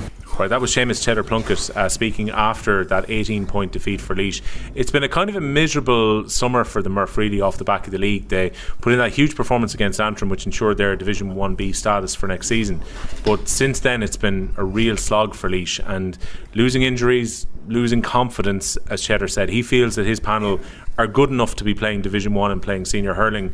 He doesn't agree with the idea that maybe dropping into the Joe McDonagh might be good for their development. It's a weird one, though, because Westmeath played in Division 2A of the league and it didn't affect them in Leinster. Michael Fennelly, the Offaly manager, was saying at the weekend that almost the perfect balance would be to play as strong as possible in one competition and maybe slightly lower in the other, because it's such a step up with the speed and the physicality against the senior teams. I can kind of see both sides of the argument here. Yeah, and I agree with you. My general opinion on these things would be you try and play at the highest standard where you can, because maybe an air of complacency can step in if you go too far back. I'd agree, it is a good point to make, to say that, playing strong in one side and maybe taking a step back on the other side might benefit you. It would, and I can see how it would, because you're not fully, taking your lot out of being in the strongest side you can be in. You still have one foot in one side, one foot in the other. But I'd agree probably more so with Cheddar Plunkett. Like the case I would use would be, sometimes you often hear of underage teams potentially stepping back in, let's say, within their own county and club, and stepping back to maybe, let's say in Kilkenny we have Ryan A and Ryan B and all this, and maybe stepping back to Ryan B, go win Ryan B and then step back up into Ryan A. For me, it kind of gives you a false positive of where you are, because Laois bar the injuries Laois had a really good chance of staying up, or as in competing really well in Leinster and maybe beating Westmeath and so on. Laois got a bad draw of it really with the injuries. They had so many injuries, what could they do? And I don't think Laois are the team that need to step back, if I'm honest. Again, Michael Fennelly talking about Offaly and different teams talking about themselves, but for Laois's lot, I think if they get their strongest 15 back on the team, or back on the pitch, they're in the place where they can stay and compete and take scalps off teams once everything is going in the right direction for them. So I don't think Laois are a team that have to do that. I just think things didn't go in Laois's favour, and I agree as well. We said earlier that maybe Laois targeted the Westmeath match, whereas the likes of Westmeath just said, look, we'll go at every match here and try and win it. Maybe Laois have to step back and have a bit more of a look at that let's go and target matches and get back to what Laois were doing initially when they were in against these teams, and go and saying, let's just have a crack at it and let's go. Maybe Laois have stepped away from that a little bit. But the injuries certainly haven't helped them, and I'd agree with Cheddar Plunkett in their case, in Laois's case, that I don't think it would do them any favours to really step back to go 2 steps forward. Certainly with other teams that may do a favour, but I don't think for a team like Laois or a county like Laois, I think they have a bit more going for them, that they can stay going at it. But unfortunately for them, they don't have much leeway in terms of losing players. They just can't afford to do them. They need everyone on the pitch to be competitive. Yeah, and look, that's a conversation that Laois County Board and Cheddar Plunkett probably have to talk about. Cheddar was fairly clear that he hadn't reviewed the season yet, but a big review was needed in how they played, and I have no doubt that if Cheddar Plunkett feels he's not the right man to be there, I think he'll step away. He's not the type of guy who would dig his heels in and try and stay around when he's not required. But Laois have got probably decisions to make at the end of the season, but I think the injuries have to be a huge mitigating factor when they look back at their season. So Westmeath stay up, they're definitely going to be in the Leinster Championship. Laois are now looking for a favour from Kerry, because if Kerry win the McDonagh, there'll be no relegation from the Leinster Championship and Laois will get a reprieve. So we'll see what happens there. Before we go into Munster, just want to clarify a message I got from Derek Lynch, because Derek Lynch, who we spoke about from Clare FM, bumped into Skehill yesterday and was saying, go have a chat with Will about something that he brought up on the pod last week, where I was looking at his tweets. Now, I did not mean, by the way, Derek, to misrepresent you and what you were saying. So he sent me 2 DMs on Saturday, and I was actually really busy in work. So the first thing I thought of was, I'll give his side on the pod, and that's the fair way to do, because we discussed his comments on the pod last week, and I will DM him back after we record this and talk about it as well. So Derek said we misrepresented what he said last week, the impact which winded Aaron Fitzgerald, because we spoke about Aaron Fitzgerald going down and holding his stomach after Hegarty's Hurley had come around, and our feeling was that he had gone down and made the most of the incident. And I thought that Derek had been saying that he had been winded a couple of plays before, and we discussed the fact that if he was winded, you hit the ground straight away. There's no way that Fitzgerald would have went and tussled further with Hegarty and then felt the impact of the winding. Personally, I think that's still the case, but just for Derek wants to clarify that it wasn't that many seconds before, that many plays before, that actually it was an incident that happened probably 4 or 5 seconds beforehand. And he sent me a screenshot, which I'll throw up in the YouTube, just to show that there is a coming together with Hegarty and with Fitzgerald a little bit before the incident with the hurl, and he's saying that's the time that he was winded from the contact with Hegarty. So hopefully that clarifies it, that we were talking about it being a few seconds beforehand, and that was me, I think, maybe literally just misreading the chain of tweets as opposed to any intention to misrepresent. But I'll stick up a picture and let the viewers decide, because it was one of those things last week, even on the YouTube, lads, I noticed it was probably the busiest we had in terms of comments all season, and nearly all the comments that come in, both on the live version on the Tuesday night and afterwards, were people arguing Fitzgerald was wrong, no, he's right to go down, Hegarty was wrong, Hegarty's getting himself in trouble all the time. It was like a constant stream of debate around what happened last week. So hopefully now, after we've just clarified what Derek said, that we can actually kind of close the door on Fitzgerald and Hegarty and the discussion we had from last week. But it's always good fun to see everyone commenting, so by all means throw your comments together. Unfortunately, we don't have Instagram questions this week. I actually kind of enjoyed these over the last few weeks, because some silly goose in Off the Ball has managed to lock our account out, so we've been unable to use it. So this is the joy of 2-factor authentication. We'll hopefully have it back up and running for next week, but somebody has locked out the account and we're not sure what phone it's attached to. So if someone in the office could find out where it's sending the emails to, that'd be great. But right now we're unable to log into the Instagram. We might actually set up a Hurling Pod Instagram or Twitter account, and you can send your abuse and your questions there, but that's one for next week as opposed to this week. Right, breaking news, Will. Go on. Paul Murphy has just passed out Will O'Callaghan in the fantasy rankings. Oh yeah, and I'd say he's passed me up by quite a bit, because this window geez, he has. This window has gone horrifically for me because this is the one I told you about this last week. So you're locked in for the last 2 weeks of the round robin with the transfers, right? I went to literally change at a minute past the window closing. I think I'd come back down the stairs maybe 2 minutes past 5. Came back down the stairs, logged in, had all my ideas in place. I actually had them written down in a Google Doc on my laptop, and I was ready to make the changes. And would you believe who's left as my captain? Stephen Bennett. I was even half hopeful that Bennett might have a big game against Clare when it was all on the line. I thought maybe not all is lost in this game week if he goes and has a big game. And then someone in the Waterford camp, Skehill, leaked out the team, which to me shows a very interesting insight into that Waterford panel who seems so together throughout the last year or two. And next thing, teams are getting leaked out before a must-win game. Rule number 1 in a county team, or any team, club team, county team, whatever it is, you keep everything in-house. That's it, regardless of what is said, what is done, what happens, what team is named, tactics, everything remains in-house. And it says to me, like, and I know the team was out in Waterford Saturday evening. It says to me that there was a big disconnect and a lack of trust amongst them. That's a bigger concern. So, and you know what? That actually offers a bit of an explanation as to why there has been such a capitulation over the last, 2 or 3 weeks. It actually offers some reasoning behind what has happened, because, like we said a few minutes ago, you rewind 4 weeks back and we were all singing their praises, thinking this is the time now they're going to take on Limerick, and it's just been the house of cards have fallen. Do you know? Because Murph, I was reading John Milan's comments about this, and I actually agree with him. So under Cahill, we've heard nothing about this Waterford camp, about any kind of issues within it, any kind of strife, any arguments. It was like a sealed house. Yeah. And next thing, things start to go against the Murph, and we start to hear about the team selections. We start to hear about maybe people being disgruntled. It's amazing how things turn when a couple of results go against the team. Yeah, it is. And look, from being in setups now as well, I'd often, when you're losing, when things aren't going well, some of these are just are rumours, you know. So trying to put your finger on what's true and what's a rumour, but obviously there must be something there in terms of like the team getting out. That's, like James was saying, that's rule number 1. You cannot do that, and it's definitely frustrating. Like even when I would have been part of teams that, you know, some years you'd hear absolutely nothing, every single match, nothing at all. But then other years, then you'd hear 1 or 2 things, and they mightn't seem like big matches. But for the likes of myself, I'd be going, that's an indicator here that, you know, someone isn't, you know, headed in the same direction as us here. That they're obviously going out and they're telling their girlfriend or they're telling their uncle or whoever the team, and which isn't great. But so it's very surprising to hear that from Waterford. But these things usually do go hand in hand. In fairness, people do look for answers straight away. Is there's some sort of discontent and so on, and the fact that the team was released, I would say there probably is something there. But you see Liam Cahill after the game, I mean, I felt terrible for him, to be honest, because it just seemed like he had no answer for what was after happening, and he was very open about that. He just said he couldn't put his finger on it, and for what he'd built. Like this is very much back to the players from what I can see. I don't see this coming from Liam and his management, because they've just been, from what I can see, exceptional over the last few years in terms of building what they've built.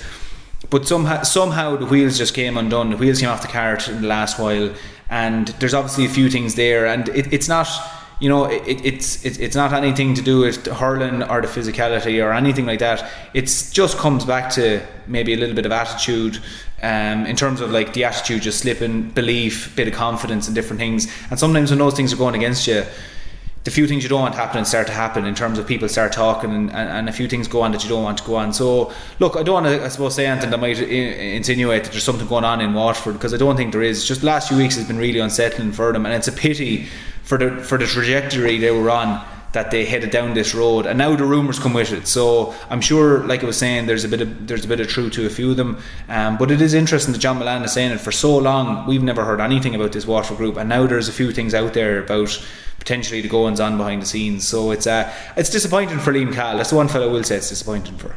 Skehill, you were covering the game for Off the Ball. We were chatting on the radio about beforehand, and you looked at that Clare team, and it's confirmed that Tony Kelly's not going to be involved, John Conlon's not going to be involved. Next thing, Clare without 2 of their most important players, and for the last 2 years we've all been talking about Clare a different animal if Tony Kelly's not available, if he gets injured, he's so important to them. Well, Clare went out and hammered the league champions without Tony Kelly. And I called, when we were talking beforehand, I said that like Waterford have to win this game. Clare are missing 2 of their biggest players, so I'm going to have to say Waterford are going to win it, because their life is absolutely on the line, so they have to die with the boots on. And geez, I was wrong. And was I completely wrong? And even the boys in Clare FM were saying, if you look to the Clare team who have scored, was it 331, you'd ask yourself the question, how much did Tony Kelly score? And the fella not even playing. It was a great question. It was a great point. Like, they got 325 from play, but it was open season. It was just open season. It was a pure demolition job, and Waterford looked extremely tired. And like, when you're really tired and lethargic, that's when mistakes happen. That's when the ball doesn't stick. Passes get lazy. They go all askew. Shots are all over the place, and there was no connection at all on the Waterford team, and it was just repetitive. It was like Groundhog Day. Same ball goes into the corner, Clare man goes out and gets it, turns around, point, puck out, Clare win it. Same ball goes into the corner, Clare man goes out, and it just kept on going for the whole day. It was just so repetitive, and Waterford couldn't do anything. Now I will say, they obviously didn't start Stephen Bennett. They lost Conor Punchy, that's their fullback, all-star fullback and captain. They then had to move Ty Burka, all-star, back to fullback. He's gone after 4 minutes. Right, then Jimmy Barron has gone after halfway through the first half, so they've lost essentially 3 of their biggest players, 3 all-stars gone. You know, they had to move Ozzie Gleeson from centre to midfield, centre forward to full forward, so they were trying to muster something up. They were trying to get something going from a management perspective, but it just wasn't clicking. And in Clare, there was a real what would I say, hyperness in us yesterday. Everyone in Clare seems to have a real feel-good factor. Like, the crowd was 16,144 with 16,000 Clare people there. You know, that's what it felt like, and there was an energy, there was a buzz, they were singing behind the goals during the second half, you know, and so they're in a good place, Clare. But again, it's easy to do flashy things. It's easy to do, you know, the flicks and the special turns and the points over your shoulder, say, when you're 15 points up and the crowd's behind you. So they've got a big test coming up in 2 weeks, and I'm very interested to see how they react. Or how they get on in Thurles, where you'd have kind of you'd imagine a 50-50 crowd, although Clare do travel very well. And let's see if Limerick have Gillan back, and if they have Lynch back, maybe, I don't know. Different animal. Will they have Garrett Haggerty for 70 minutes? Most likely at this stage. So, like I said to you beforehand, Limerick stock went up in Innis, Clare's did too. So, but Limerick are getting people back now. You know, they're getting people back. So it's a very hard one to call, and I won't call it now just yet. I hold my cards close to my chest. I'll let the couple of weeks unfold until I see who's back for Limerick. But yeah, great all round day for Clare. They're singing. Yeah, Murph, look, it couldn't be going any better for Clare currently. You were praising Brian Lohan, I think, overnight on social media for the job that he's done. I think we can... You were fishing, Murph. You were fishing. Fishing with a barrel of dynamite into a barrel is what he was fishing with that comment. But look, let's be honest. When the end of the league came round, I think not too many of us would have expected that Clare... I think too many people outside of Clare would have expected that Clare would have topped the standings at the end of the round robin. To qualify, I thought looked a big task with how Limerick, Cork and Waterford have been going. But Clare did finish top. Clare did avoid defeat when they played against Limerick, unbeaten going into a Munster final. I think you got to give Lohan credit for that. Now, it has helped that some of these players have come back in, and I know you might not have Shane O'Donnell right now in your top 5, but after missing him for a year, he's been like transferring an all-star back into the team, and everything seems to have gone right, and they're on a complete crest of a wave. But that doesn't happen without the hard work happening in the background too. No, that's it, exactly. And I suppose Twitter only allows you to explain your case to a certain degree, and like a lot of it was, I remember just watching before the match, and like you were saying, James, there, like before the game, watching it there seemed like just a real carnival atmosphere in Clare. And I was just thinking back to last year and the hand that Brian Lohan had been dealt. You know, you think of the COVID cases before the Wexford match, and you know, were they COVID cases and all these things, and you know, Brian Owen just held his tongue and he just went with it, and he said, look, we'll go at it and we'll do our best, and they did. You know, you think of the red card down below in the Ennis Road today as well, like against Tipperary, like, you know, and again, Lohan just got on with it, and he got on with it. And he's forged something now that I think he deserves all the credit at the moment, because it wasn't looking great for them, let's say last year, coming into the league and things, into the championship, hard to see where they're going to pull it from. And yeah, Duggan coming back and Shane O'Donnell coming back, huge for them, but they deserve that break at this stage. And it was only, I was just thinking of it before the match, they panned to Brian Lohan, a full Ennis. Real feel good factor, like you're saying, Skehill, real feel good factor. They went out and they performed, they're in a Munster final, and I was just looking at Lohan going, like, he's gone through a few hard days, and a lot of questions asked him about him as well, being bet by Antrim, up in Antrim as well. A lot of people were asking questions about that, like, you know, was he the man for the job? Like, no one's asking that now this week, and for a man who's given such service to Clare, I was just going, do you know what, it's great to see that sometimes hurling goes your way, you get the breaks, and regardless what happens this year, and that's not writing off Clare, it's not saying at all that they're finished or whether they win or lose a Munster championship. It's just to enjoy the moments when they're going, and I think Brian Owen just deserves it at the moment for all the hardship last year, that suddenly now this year he's really, there's a feel good factor. He's it's really good times in Clare, and I just had that thought before the game the other day, just to say, if you told us this 12 months ago that this is where Clare would be and that Brian Owen would be being praised on Clare, deservedly so, no one would have believed you. So for me, it was just a moment there of going, fair play to him. He deserves for everything he's done for Clare over the years. We'll have a look, Murph, next week in a lot more detail about the 2 provincial finals which are coming up, because I think that's the right time to preview as we get ready for the excitement of that final on June the 5th, which is the Sunday when they're going to meet on the bank holiday weekend. What a bank holiday weekend of hurling we're going to have with the finals between Leinster, Munster and the Joe McDonagh. But can you see this Clare team in a very wide sense, before we break down everything next week, having a good chance of toppling Limerick in that Munster final? Yeah, I can. And like we said, look, in fairness, we picked five best forwards in the country, and Skehill, you're right, two of them in there from Clare. Okay, fine margin, I didn't pick someone else, but to have 2 of the best forwards in the country, there's not many other Limerick lads that were pushing hard for that at the moment in current form, and that's what it's all about at the moment. It's about momentum, it's about form.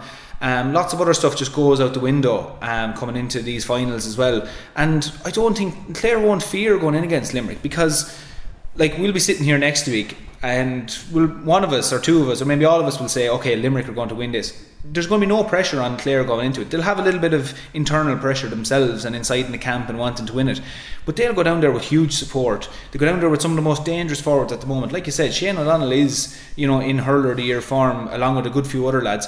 Tony Kelly will come along and chip in with 16 points or whatever he's going to do, and it's made for the likes of Peter Duggan or these lads to also step up. He's hurling great at the moment, but someone else seems to come from somewhere. Davy Fitzgerald, incredible over the weekend again. John Conlon to come back into it.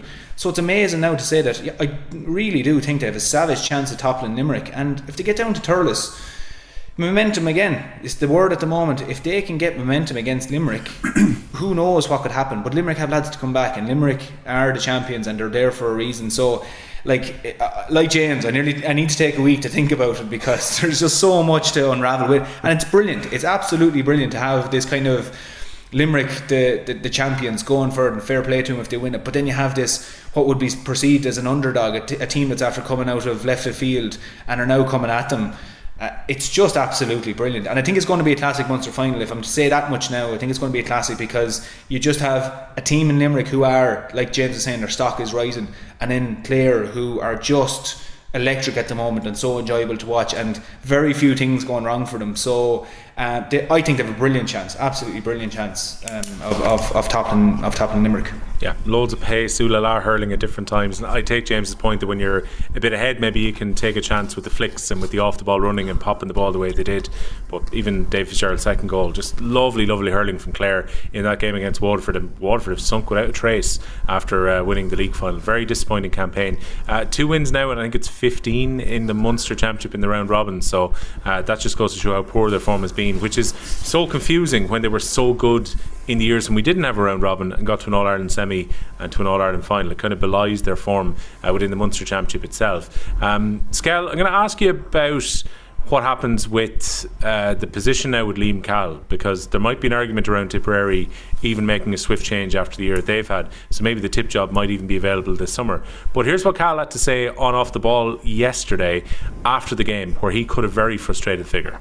Look, there's a lot spoken, Malachy, and written about, Waterford in general, that they don't do pressure and expectations shouldn't be put on their shoulders and all that, and I don't think that weighs hard on these players. These players are not responsible for the history that's there of not winning an All-Ireland. They can only hurl in the now, and that's what we're trying to do. And there's massive players, when this team are in full flow, they're a joy to watch. You all know that. I think the whole country knows that, and it's just the form wasn't there as of last Sunday and again today, and what do? You put it behind you and you try to go back to the field and put it right in the field. That's the only place you can put it right, and it's going to be a long summer. We'll have plenty of time to reflect on it. Today is obviously, as I said, very, very disappointing. It's something that we won't make a rash decision on now, but you'd have to say from my side, I just wonder what else can be done really to to bring these guys to the next level. I'm not sure. I'm quite happy to sit down with these players. I have a very, very good, healthy relationship with every one of these players. They're extremely honest men, and you know, before I do anything, I'll definitely sit down with them and see where their heads are at first before we do anything too rash. Skehill, we heard Liam Cahill speaking there, very dejected, understandably, I think, after the campaign they've had, because everyone felt, and not just within their own camp, that this Waterford team could go deep into the summer, but they're going to be watching the rest of us like the rest of us in grounds or on the TV as opposed to playing in it. Is there an argument to say that Cahill might think, look, I've given everything I possibly can? If the tip job was to come up, if Bonner was to vacate it later this year, then maybe it might be the time for Cahill to go for a rebuild in his own county as opposed to the same with this Waterford camp. What do you think? Like, I thought he was going to take the job last year and opened up for him, and I think he showed great, you know, trust and belief in the players of Waterford when he stuck with that position. So I don't think he'll take the tip position, solely because I think Colin Bonner has to be afforded the respect to get another year. Like Murph said that about Brian Lohan and the hand he was dealt last year. And I agree. Like, Colin Bonner needs a bit more time. You know, he needs definitely another year to try and blood in these players that he's got. Like, he lost a lot of people through retirements, lost injuries through the championship that went out, and just tried to bring in under 20s and under 23 players, you could say, and take on some of the, as we've seen now, the best farm teams in the country. So first things first, leave Colin Bonner alone, give him another year in the job. I know some people mightn't agree with me on that, but I don't give a shit. Like, he's only had 1 year. This is not soccer. Give him a second year, okay? With regards to Liam Cahill, I'd say he probably looks at the Waterford, just globally, looks at them and says, right, we prepared very well. Our form was so. Let's give a blip, let's say, below to against Cork. Our form was so. So if you prepare well, and then you go out in the game and you play to the max of your capacity and you get beaten, you can put your hands up as a manager and player and say, alright, fair enough, you know, we're beaten by a better team. But when you prepare well and you play shite and much below the level of what his team is capable of, major questions get asked, and you start just unraveling those questions. Was it him? Was it the management group? And I looked at them yesterday and I said they had no energy, pure lethargic. They were flat. So did they overtrain? Were players coming down? Did they peak too early? There's so many questions that only he and his management team and the players collectively can answer. Not even the board, supporters, us as pundits, we can't answer that. Like, that's for them. So I think for him to make any decision, he has to really dive into that kind of information and see where did they go wrong. And if he believes he can fix it, you know, and get it right next year, I think he'll go back. You know, if he thinks he's given his all and that he's kind of maxed out their potential, maxed out his own potential with this group, you can see him moving on. But like, for a man who's obviously steeped in hurling, been involved from tip underage right in his Waterford seniors, what's the next position for him? There's not really one available. Is he going to go to Dublin? No, I don't think so. I can't see that really. That doesn't really, it just doesn't fit right. I could be so wrong. We could be here in 3-4 months' time and he could be heading off to Dublin, but it just doesn't fit right. It doesn't feel right to me. Like, he's not the right type of person, or just, they're at different paths in their lives, you know what I mean? Like, Cahill is kind of a win now type person, and that's what it feels like at Waterford. This year was going to be the culmination of 3 hard years. It's such a hard one, Will. I right now, if I was betting, I'll say he'll take stock of what happened over this year, he'll try rejig it a bit, and he'll go back again next year. Murph, do you reckon to keep him around? I don't know if it's up to Waterford to keep him around. I think it's Liam Cahill's decision whether he's going to stay on or whether he's going to go. And again, I'd agree with James there in terms of, I think he'll do it for the grounds of, if he thinks he can go at it next year again, and actually correct whatever he feels may have gone wrong when he put the finger on it. He said he was going to talk to the players. I think that'll have a huge influence on them. You know, when he talks to Stephen Bennett's and the Austin Gleesons and the Tyke de Burkes, I think they'll be very eager for him to stay on. Considering what he's done for them over the last few years as well, and really put them in a fighting chance of competing for an All-Ireland. I think the players feel they probably, I could be wrong, but I would feel they think that they owe him something as well, just off this year's performance alone. I don't think, again, like that, I don't see him going to Dublin. I'd agree that I think, you know, Colin Bonner, in fairness, Colin Bonner doesn't have an easy job stepping in there this year. Like, he's the man now trying to blood so many players for Tipperary. You know, if Liam Cahill was to go in there next year, he still has the same job. And I think if anything was going to happen, Liam Cahill will decide whether he's sticking with Watford or he's leaving. If he leaves, I still don't think he goes to Tipperary yet. I think he might take stock for a year or two, and then, you know, Colin Bonner will be afforded his opportunity, and rightfully so, in Tipperary. And I don't see the likes of Liam Cahill going for Dublin. Like we were saying earlier, that Eddie Brennan is probably a really good fit for Dublin. I think Liam Cahill's a really good fit for Tipperary, but maybe just not at the moment, because again, you have to afford Colin Bonner that opportunity. And like James is saying, Again, another man no more than Brian Lohan last year. Another man's come in for a little bit of flack asking is he man for the job. Look, you have to give people time to put their own spin on things. He took over from a manager who, Liam Sheedy, who was obviously big shoes to fill there as well. So there's a lot of moving parts there for me. But I think the main one that Liam Cahill will come back to will be he'll sit down with the players. He'll do two things. He'll decide for himself whether he thinks he's capable of going on again, and he'll chat to the players to see, first of all, what answers do they have for him in terms of what happened, and can they rectify him for next year. I think we'll see another year of Liam Cahill and Washford, if I'm honest, if I'm to call it now. Tipperary, so hard to judge for a variety of reasons. So on the pitch this season, they beat a weakened Antrim team. They just about beat Laois in Portlaoise. They beat a very experimental Kilkenny team. Lost the rest of their games. Lost to Kerry in pre-season. Lost all of their championship games. Now have to wait and see what happens with Kerry about potentially playing them again. So results wise, if you were to just break it down simply, that is a miserable year.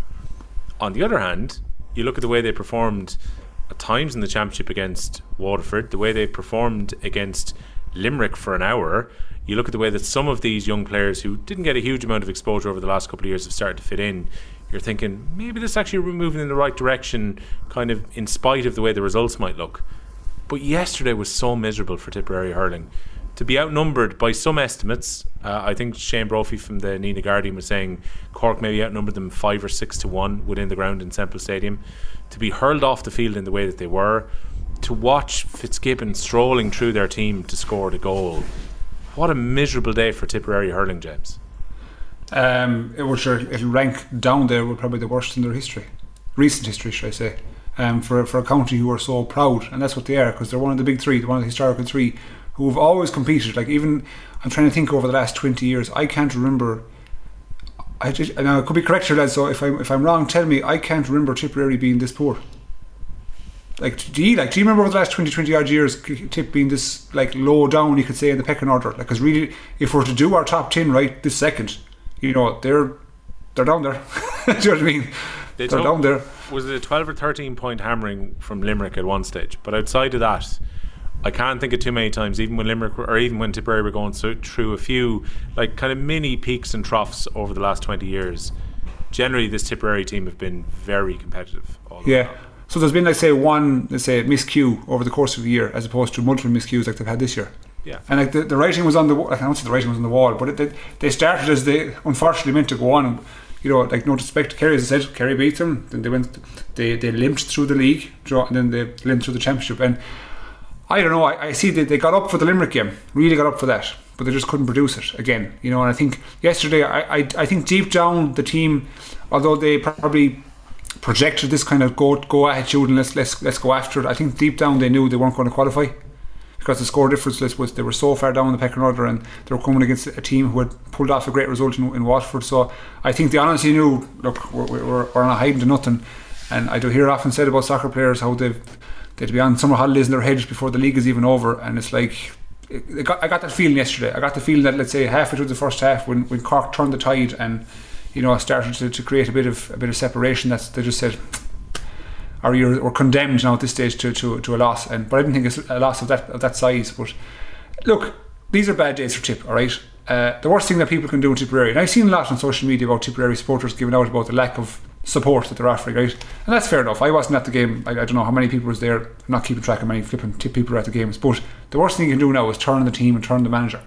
So I know Colin Bonner, he's come into a difficult situation, so he needs support. So if you're a Tip supporter, do exactly that. And that's the same thing with the board. The board have given him a term. He's got 2 years left in his term, is he? 3-year term, wasn't it? I think so, yeah. Yeah, so he's got 2 years left. So absolutely give him a second year. And if you want to make, as I said, an informed decision after year 2, then do that. But right now, just back them up, back him, back the players, get in some more youth and go from there. Because right now, this year is a write-off. Just fucking forget about it. Put it to the back of your head as fast as you can, and look towards the future and start building now. Yeah, I think Chris Horan was right in his question last week, where he asked us about Semple Stadium not being an advantage at home. We saw Cork go up there and put 3 goals and 30 points past Tipperary. To go on the positive side for Cork on this Murph, it's a great response from them. The debacle around not having home advantage for the Clare game because of Ed Sheeran, getting hammered on home soil in the first game against Limerick, they looked dead and buried after those first 2 games. Had to go on the road and win 2 matches to qualify, did so. Now the teams faltering around them helped, but Cork have got their mojo back. They have, yeah, and that's exactly it. They have that confidence about them. They have the belief. Like the first 10 minutes, I was looking at this, and when, after the Jake Morris goal, I said, they can't do this now. Cork can't turn around and do this after the Waterford match. But really, outside of the first 10 minutes, Cork were just immense, in fairness to them. They felt like, it just always felt that they were just completely in control of the match. Okay, that was very obvious then coming down the home straight that this was just a formality and they were just getting scores. But once they started, once the Alan Connolly goal went in and things, you kind of went, okay, wait, now here we go, and this is them kicking off, which is just, look, that's something Cork will just have to improve, because it was a slow start also against Waterford the week before. But outside of those two kind of slow starts, they've like you said, they've got their mojo back. They're back in the swing of things now. They're looking really confident. They're playing with a type of this Cork kind of cockiness or arrogance that when Cork are going well, that's the way they hurl. And there's a bit of devilment to the play as well. Like, you see lads getting involved, Robbie O'Flynn and things getting involved in lads and mixing it up with boys and hitting lads a few shoulders. And the likes of that is when teams are going well, that's what you'll see. You'll see lads standing up to lads and kind of stamping your ground and marking your ground and different things. So Cork are doing that at the moment, and it's just it's remarkable to see it. Like you said, it just seemed like they were heading in one direction in the early rounds at round robin. After the defeats, you're just going, this is only one thing for them. So in fairness to them, look, we've been hard on them here, and I think justifiably in many times, but they've earned their place. They're back into the swing of things now, and again, no more than I was saying about Wexford going through the qualifiers. Like, who wants to meet Cork now coming through the qualifiers? Nobody wants to meet them at the moment, because if they keep this up and keep that form, and that's the thing, keep it going. And I talked about momentum with Clare going into Munster final. Cork need to keep this momentum now, because there's no more room for losing matches. There's no more room for finding your feet or what are we doing. We're into the stages now of the All-Ireland series where it's just a case of throw everything at every single game and hope you keep that momentum headed in the one direction that you're going towards an All-Ireland final. Because Cork, if they get their back up, they'll cause problems for any team, and I include Limerick in that. They still have a little bit further to go, but they've shown over the last few years that they can beat Limerick. So if they get back to the good place that we know that they're capable of being in, and we see the likes of Shane Kingston motoring well, and Tim O'Mahony coming on, and they seem to find this new role for Tim O'Mahony as well, Cork could do a lot of damage in this series as well. So look, yeah, they got their mojo back. They're in a good place, and I think the championship's a better place for having Cork hurling like this. Yeah, look, they're free scoring, even with Horgan in the last couple of games maybe not having his best matches, and again he was withdrawn during the game against Tipperary, but they still finished up with 330. Lehane Skehill obviously takes a lot of the headlines because of the way he played, and when space was afforded he was popping scores over for fun in that game on Sunday afternoon. I guess bringing him back in has been vindicated as a very good decision now, because last year he was watching on while his Cork teammates were going to an All-Ireland final, but he's added something back into that panel since coming back in. Well, I think if you look at his whole career, the whole Cork career, this is probably, bar his first actual year where he's introduced as a kid in 2012, this is probably best year for Cork. I think it's fair to say, where he's produced the most consistency, because like historically he would have been a guy who'd been up, down, good one day, not so good this following day, and so on. So, but he's produced a level of consistency that Cork needed. They need, should I say, definitely in the last couple of weeks, whereby he's shooting the lights out. Fair enough, yeah. But we noticed back in the we talked about the league game when they played Limerick. We said that like he was actually going up, contesting ball, putting in sort of the hard yards that you'd associate with nearly like the Bonners of Matters of this world, whereby he was getting in tackles and he was getting up high for balls or contesting stuff that would be 50-50 base that he normally wouldn't do, because he was normally a free space hurler, open space hurler, get onto a ball and do damage. So he's changed his game a bit. I think he's modified himself to become more of a nitty gritty hard hurler, but then he also has the finesse to score flipping, was it 8 points yesterday, 7 from play. So like he's on good form. And again, I've mentioned this about Wexford, should I say, about their forwards. If Cork are to progress, they know that Hoggy will score the points himself from the frees, etc. But they need Harnedy and they need Lehane and they need Robbie O'Flynn throwing himself around the place. So they need these lads. So I know we're praising Lehane, and rightfully so. He's doing really good. He has to back it up the next day, back it up the day after, and keep producing if Cork are going to go forward. Because like when you play Clare, Donald and Kelly and these boys and Duggan are going to perform. You play Limerick, Lynch is going to play, Hegarty, Gillan, they're all going to perform to a serious high level. When Cork are playing, I just don't know. Do you know what I mean? And when they do perform, geez, they're class. They're class. And I love watching them, because when their tails are up, geez, they're fierce hard to stop. But it's just if for them to get their tails up, you just don't know. And like even they go the next day. Now they're probably, who they're playing to say will. They'll play the winners of the Joe McDonagh Cup final away from home. So I'm putting my hat in it here. I'm going to say they're playing Antrim, open Antrim. Yeah. So long spin for them to go. They have to go up and take care of business up there. And like Antrim will love that. You know, they'll love Cork coming up. Let's say if they obviously come through Kerry, they'll love that. So that's a test. I know they mightn't look. It might look at it. I know the bookmakers mightn't have it as a test, but that's the flipping test. Cork have to come through and get on with it. And then after that, then they're playing the Leinster. The Leinster runners up. So that's going to be a tough test for everyone. Interesting to see. Like, watch this space when it comes to Cork. They're gaining a bit of momentum, as Paul keeps saying, and I agree with him. And momentum can take you a long way in sport, but not all the way. Yeah, just to give you the results then from the Joe McDonagh Cup round on Saturday. Kerry beating Antrim just about in the end to qualify for the final, 29 points to 2 goals and 21. Carlow ending Offaly's chances of reaching the decider, beating Offaly by 22 points to 17. So Carlow finished in third place on scoring difference, Offaly in fourth place. Down and Meath right down at the bottom of the table in the relegation zone. At the last game in Ballycran, it was Down 2 goals and 28. It was Meath 2 goals and 19. So it's been a disappointing year for Meath, relegated from Division 2A of the National Hurling League as well. Christy Ring Cup final, no surprise to be had in the decider in the end.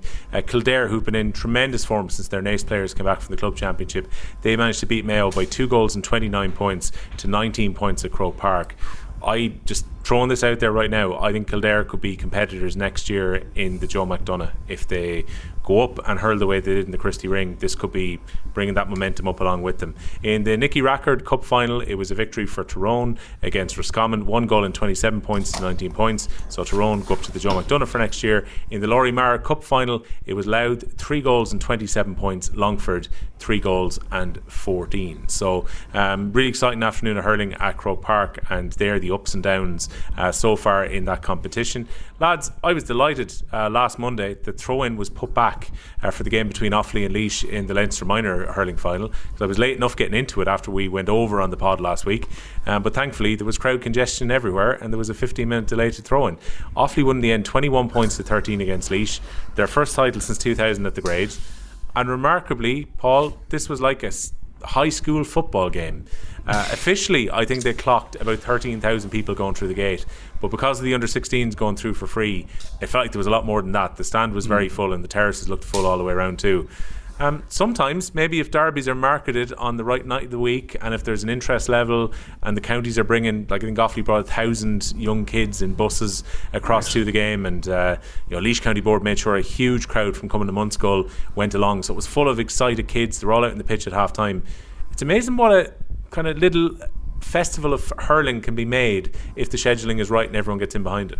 Yeah, absolutely, and it was really the story early on last week, and we were all seeing the pictures on social media of like, again, we reported one stage 12,000, another stage was 14,000, another stage was 13. But either way, that's remarkable for a standalone game, for a minor game underage. I mean, that's brilliant, and it must have been a really special moment for those lads as well, that they knew that they were the only show in town. They weren't here for, they were warming up for a senior match or anything like that. They were the only show in town. And it's just like, that's again a match that will live on in their memory for a long time. And even for the Laois players, you'd like to think that they were part of a really special match there. Again, great idea. All these buses of juveniles coming and bring them into the match. And like you said, it creates a carnival type of atmosphere. And those players as well, who probably haven't had a huge amount to look at over the last few years in terms of Laois and Offaly individually going to win a cup. There was a cup there the other day up for grabs. All these juvenile underage players that arrived in the buses got to see Laois minors, Offaly minors compete for this. It's something to aspire to for those players. So, and I saw Michael Dignan talking about it as well earlier in the week, that it was brilliant to see it as well. So I just think like it was just such a feel good factor about it. Unfortunately, like you said, there can only be one winner, and Offaly obviously ran out winners in the end. But if someone showed you a picture of the game before and didn't give you the context, you'd swear it was an inter-county game. And even look, Laois and Offaly, if they were to go senior, a senior match, would they have drawn that crowd at the moment? Absolutely probably not. Absolutely not. No, to be fair, Murphy, you're going to say probably not. Probably not.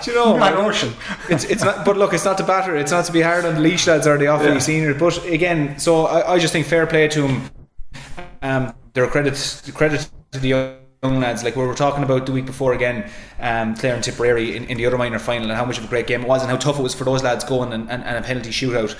So look, it's absolutely brilliant for Offaly and Laois, and like you said, carnival atmosphere, just incredible scenes for the match. It was brilliant. Yeah, also remarkably, and look, with my head of hair, I can't be criticising any young lads for the haircuts they're going out with, but 2 Leinster finals now in a row. Tullamore players have won man of the match with a mullet. Last year it was Cormac Egan. This year it was Killian Martin, Kevin Martin's young lad, who had the most remarkable of mullets with a curly mullet effect, which you'll see on the YouTube because I'll throw up a picture on it. I was half joking with Cormac Egan after the game. I said to him that the barbers in Tullamore are now going to be asked to either do an Egan or a Martin for the rest of the summer because all these young lads will be looking up to them. So some remarkable haircuts there. And again, it just goes to show the way that sometimes stock works its way down. If we talk about breeding of players, with Killian there, Kevin's young lad getting man the match in the middle of the field, and then there was young Furlong up front, again a bit like John Furlong, who was one of the forwards for the Offaly under-20s last year. Their granddad, Martin Furlong, would have been the goalkeeper who saved the penalty in the 1982 All-Ireland final. It was part of 3 All-Ireland winning football teams. So Offaly are still making the most of the good stock that they have going through. A remarkable night, very enjoyable indeed. Both teams still alive in the championship. Offaly go directly to an All-Ireland semi-final, and we've got the first round of games played last weekend. Skehill Galway had a really good win against Clare to kick off their campaign. Yeah, really good win. Like I suppose, in fairness to Clare, that was Clare's 5th game, so there's kind of two arguments there. You can say A, are they coming in primed, battle hardened, or B, are they coming in tired? And they're probably a small bit. They looked a bit tired, but our guys were fresh. They're well up for it. Produced a master performance. You've got a couple of young lads in, the likes of Aaron Nyland. Like, he's 16. He's Evan's younger brother, and he's the real deal. The talk is he might even turn out to be better than his brother. Is that fair? Pressure early on. I'm going to say it straight out. Yes, it is fair. If he keeps going like on the graph he's at the minute, he's going to be better than Evan. Like, Evan's class. There's no two ways about it. But I'm putting Aaron, not to put too much pressure on the kid, but he has the potential. And that's the key word, potential. And only if it's nurtured to be very, very, very good. You know, like, I was going to make a comparison there, but I'd be shot if I did. Like, he's as good of a minor as another lad we know. You know what I mean? Oh, Canning can't get away. Like, he's the ghost of this podcast. Every week he gets a mention in some way. But I'll get him on here now. I'll get him on here. Yeah, we'll get him on and hit him with a few questions. But I know, look, Joe was exceptional as a minor. To be honest with you, he was exceptional as a minor. Probably the outlier in terms of quality over the whole minor grade, if I'm honest. But like, Aaron, like, has the potential. We have to remember the kid's 16, so he's not 18 like Joe was and we all were. You know, so he's got another couple of years of S&C, of just, you know, learn the basics of tactics, etc. So he needs to be afforded that opportunity. So I'm not heap too much pressure on him, but like, he's shit hot. So they're playing Laois now again this weekend at 12 in Port Laois. So that'll be, I'm not sure we get 13,000 there now, will we? No, I not quite. But I think the Laois fans will still travel with expectation that they might reach an All-Ireland semi-final yet.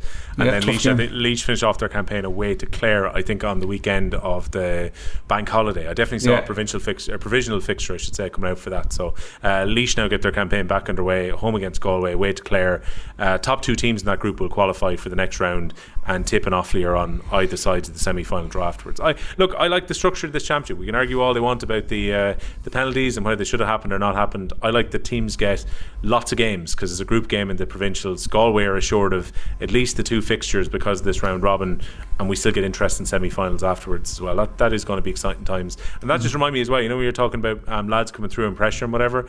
I don't know if either you saw that Dan Ravenhill, who was the number 11 on the Offaly team, is a neighbour of Michael Duignan's, and about 3 or 4 years ago he took a picture of him playing the Go games, the mini schools, and said this lad will go on and play senior for Offaly.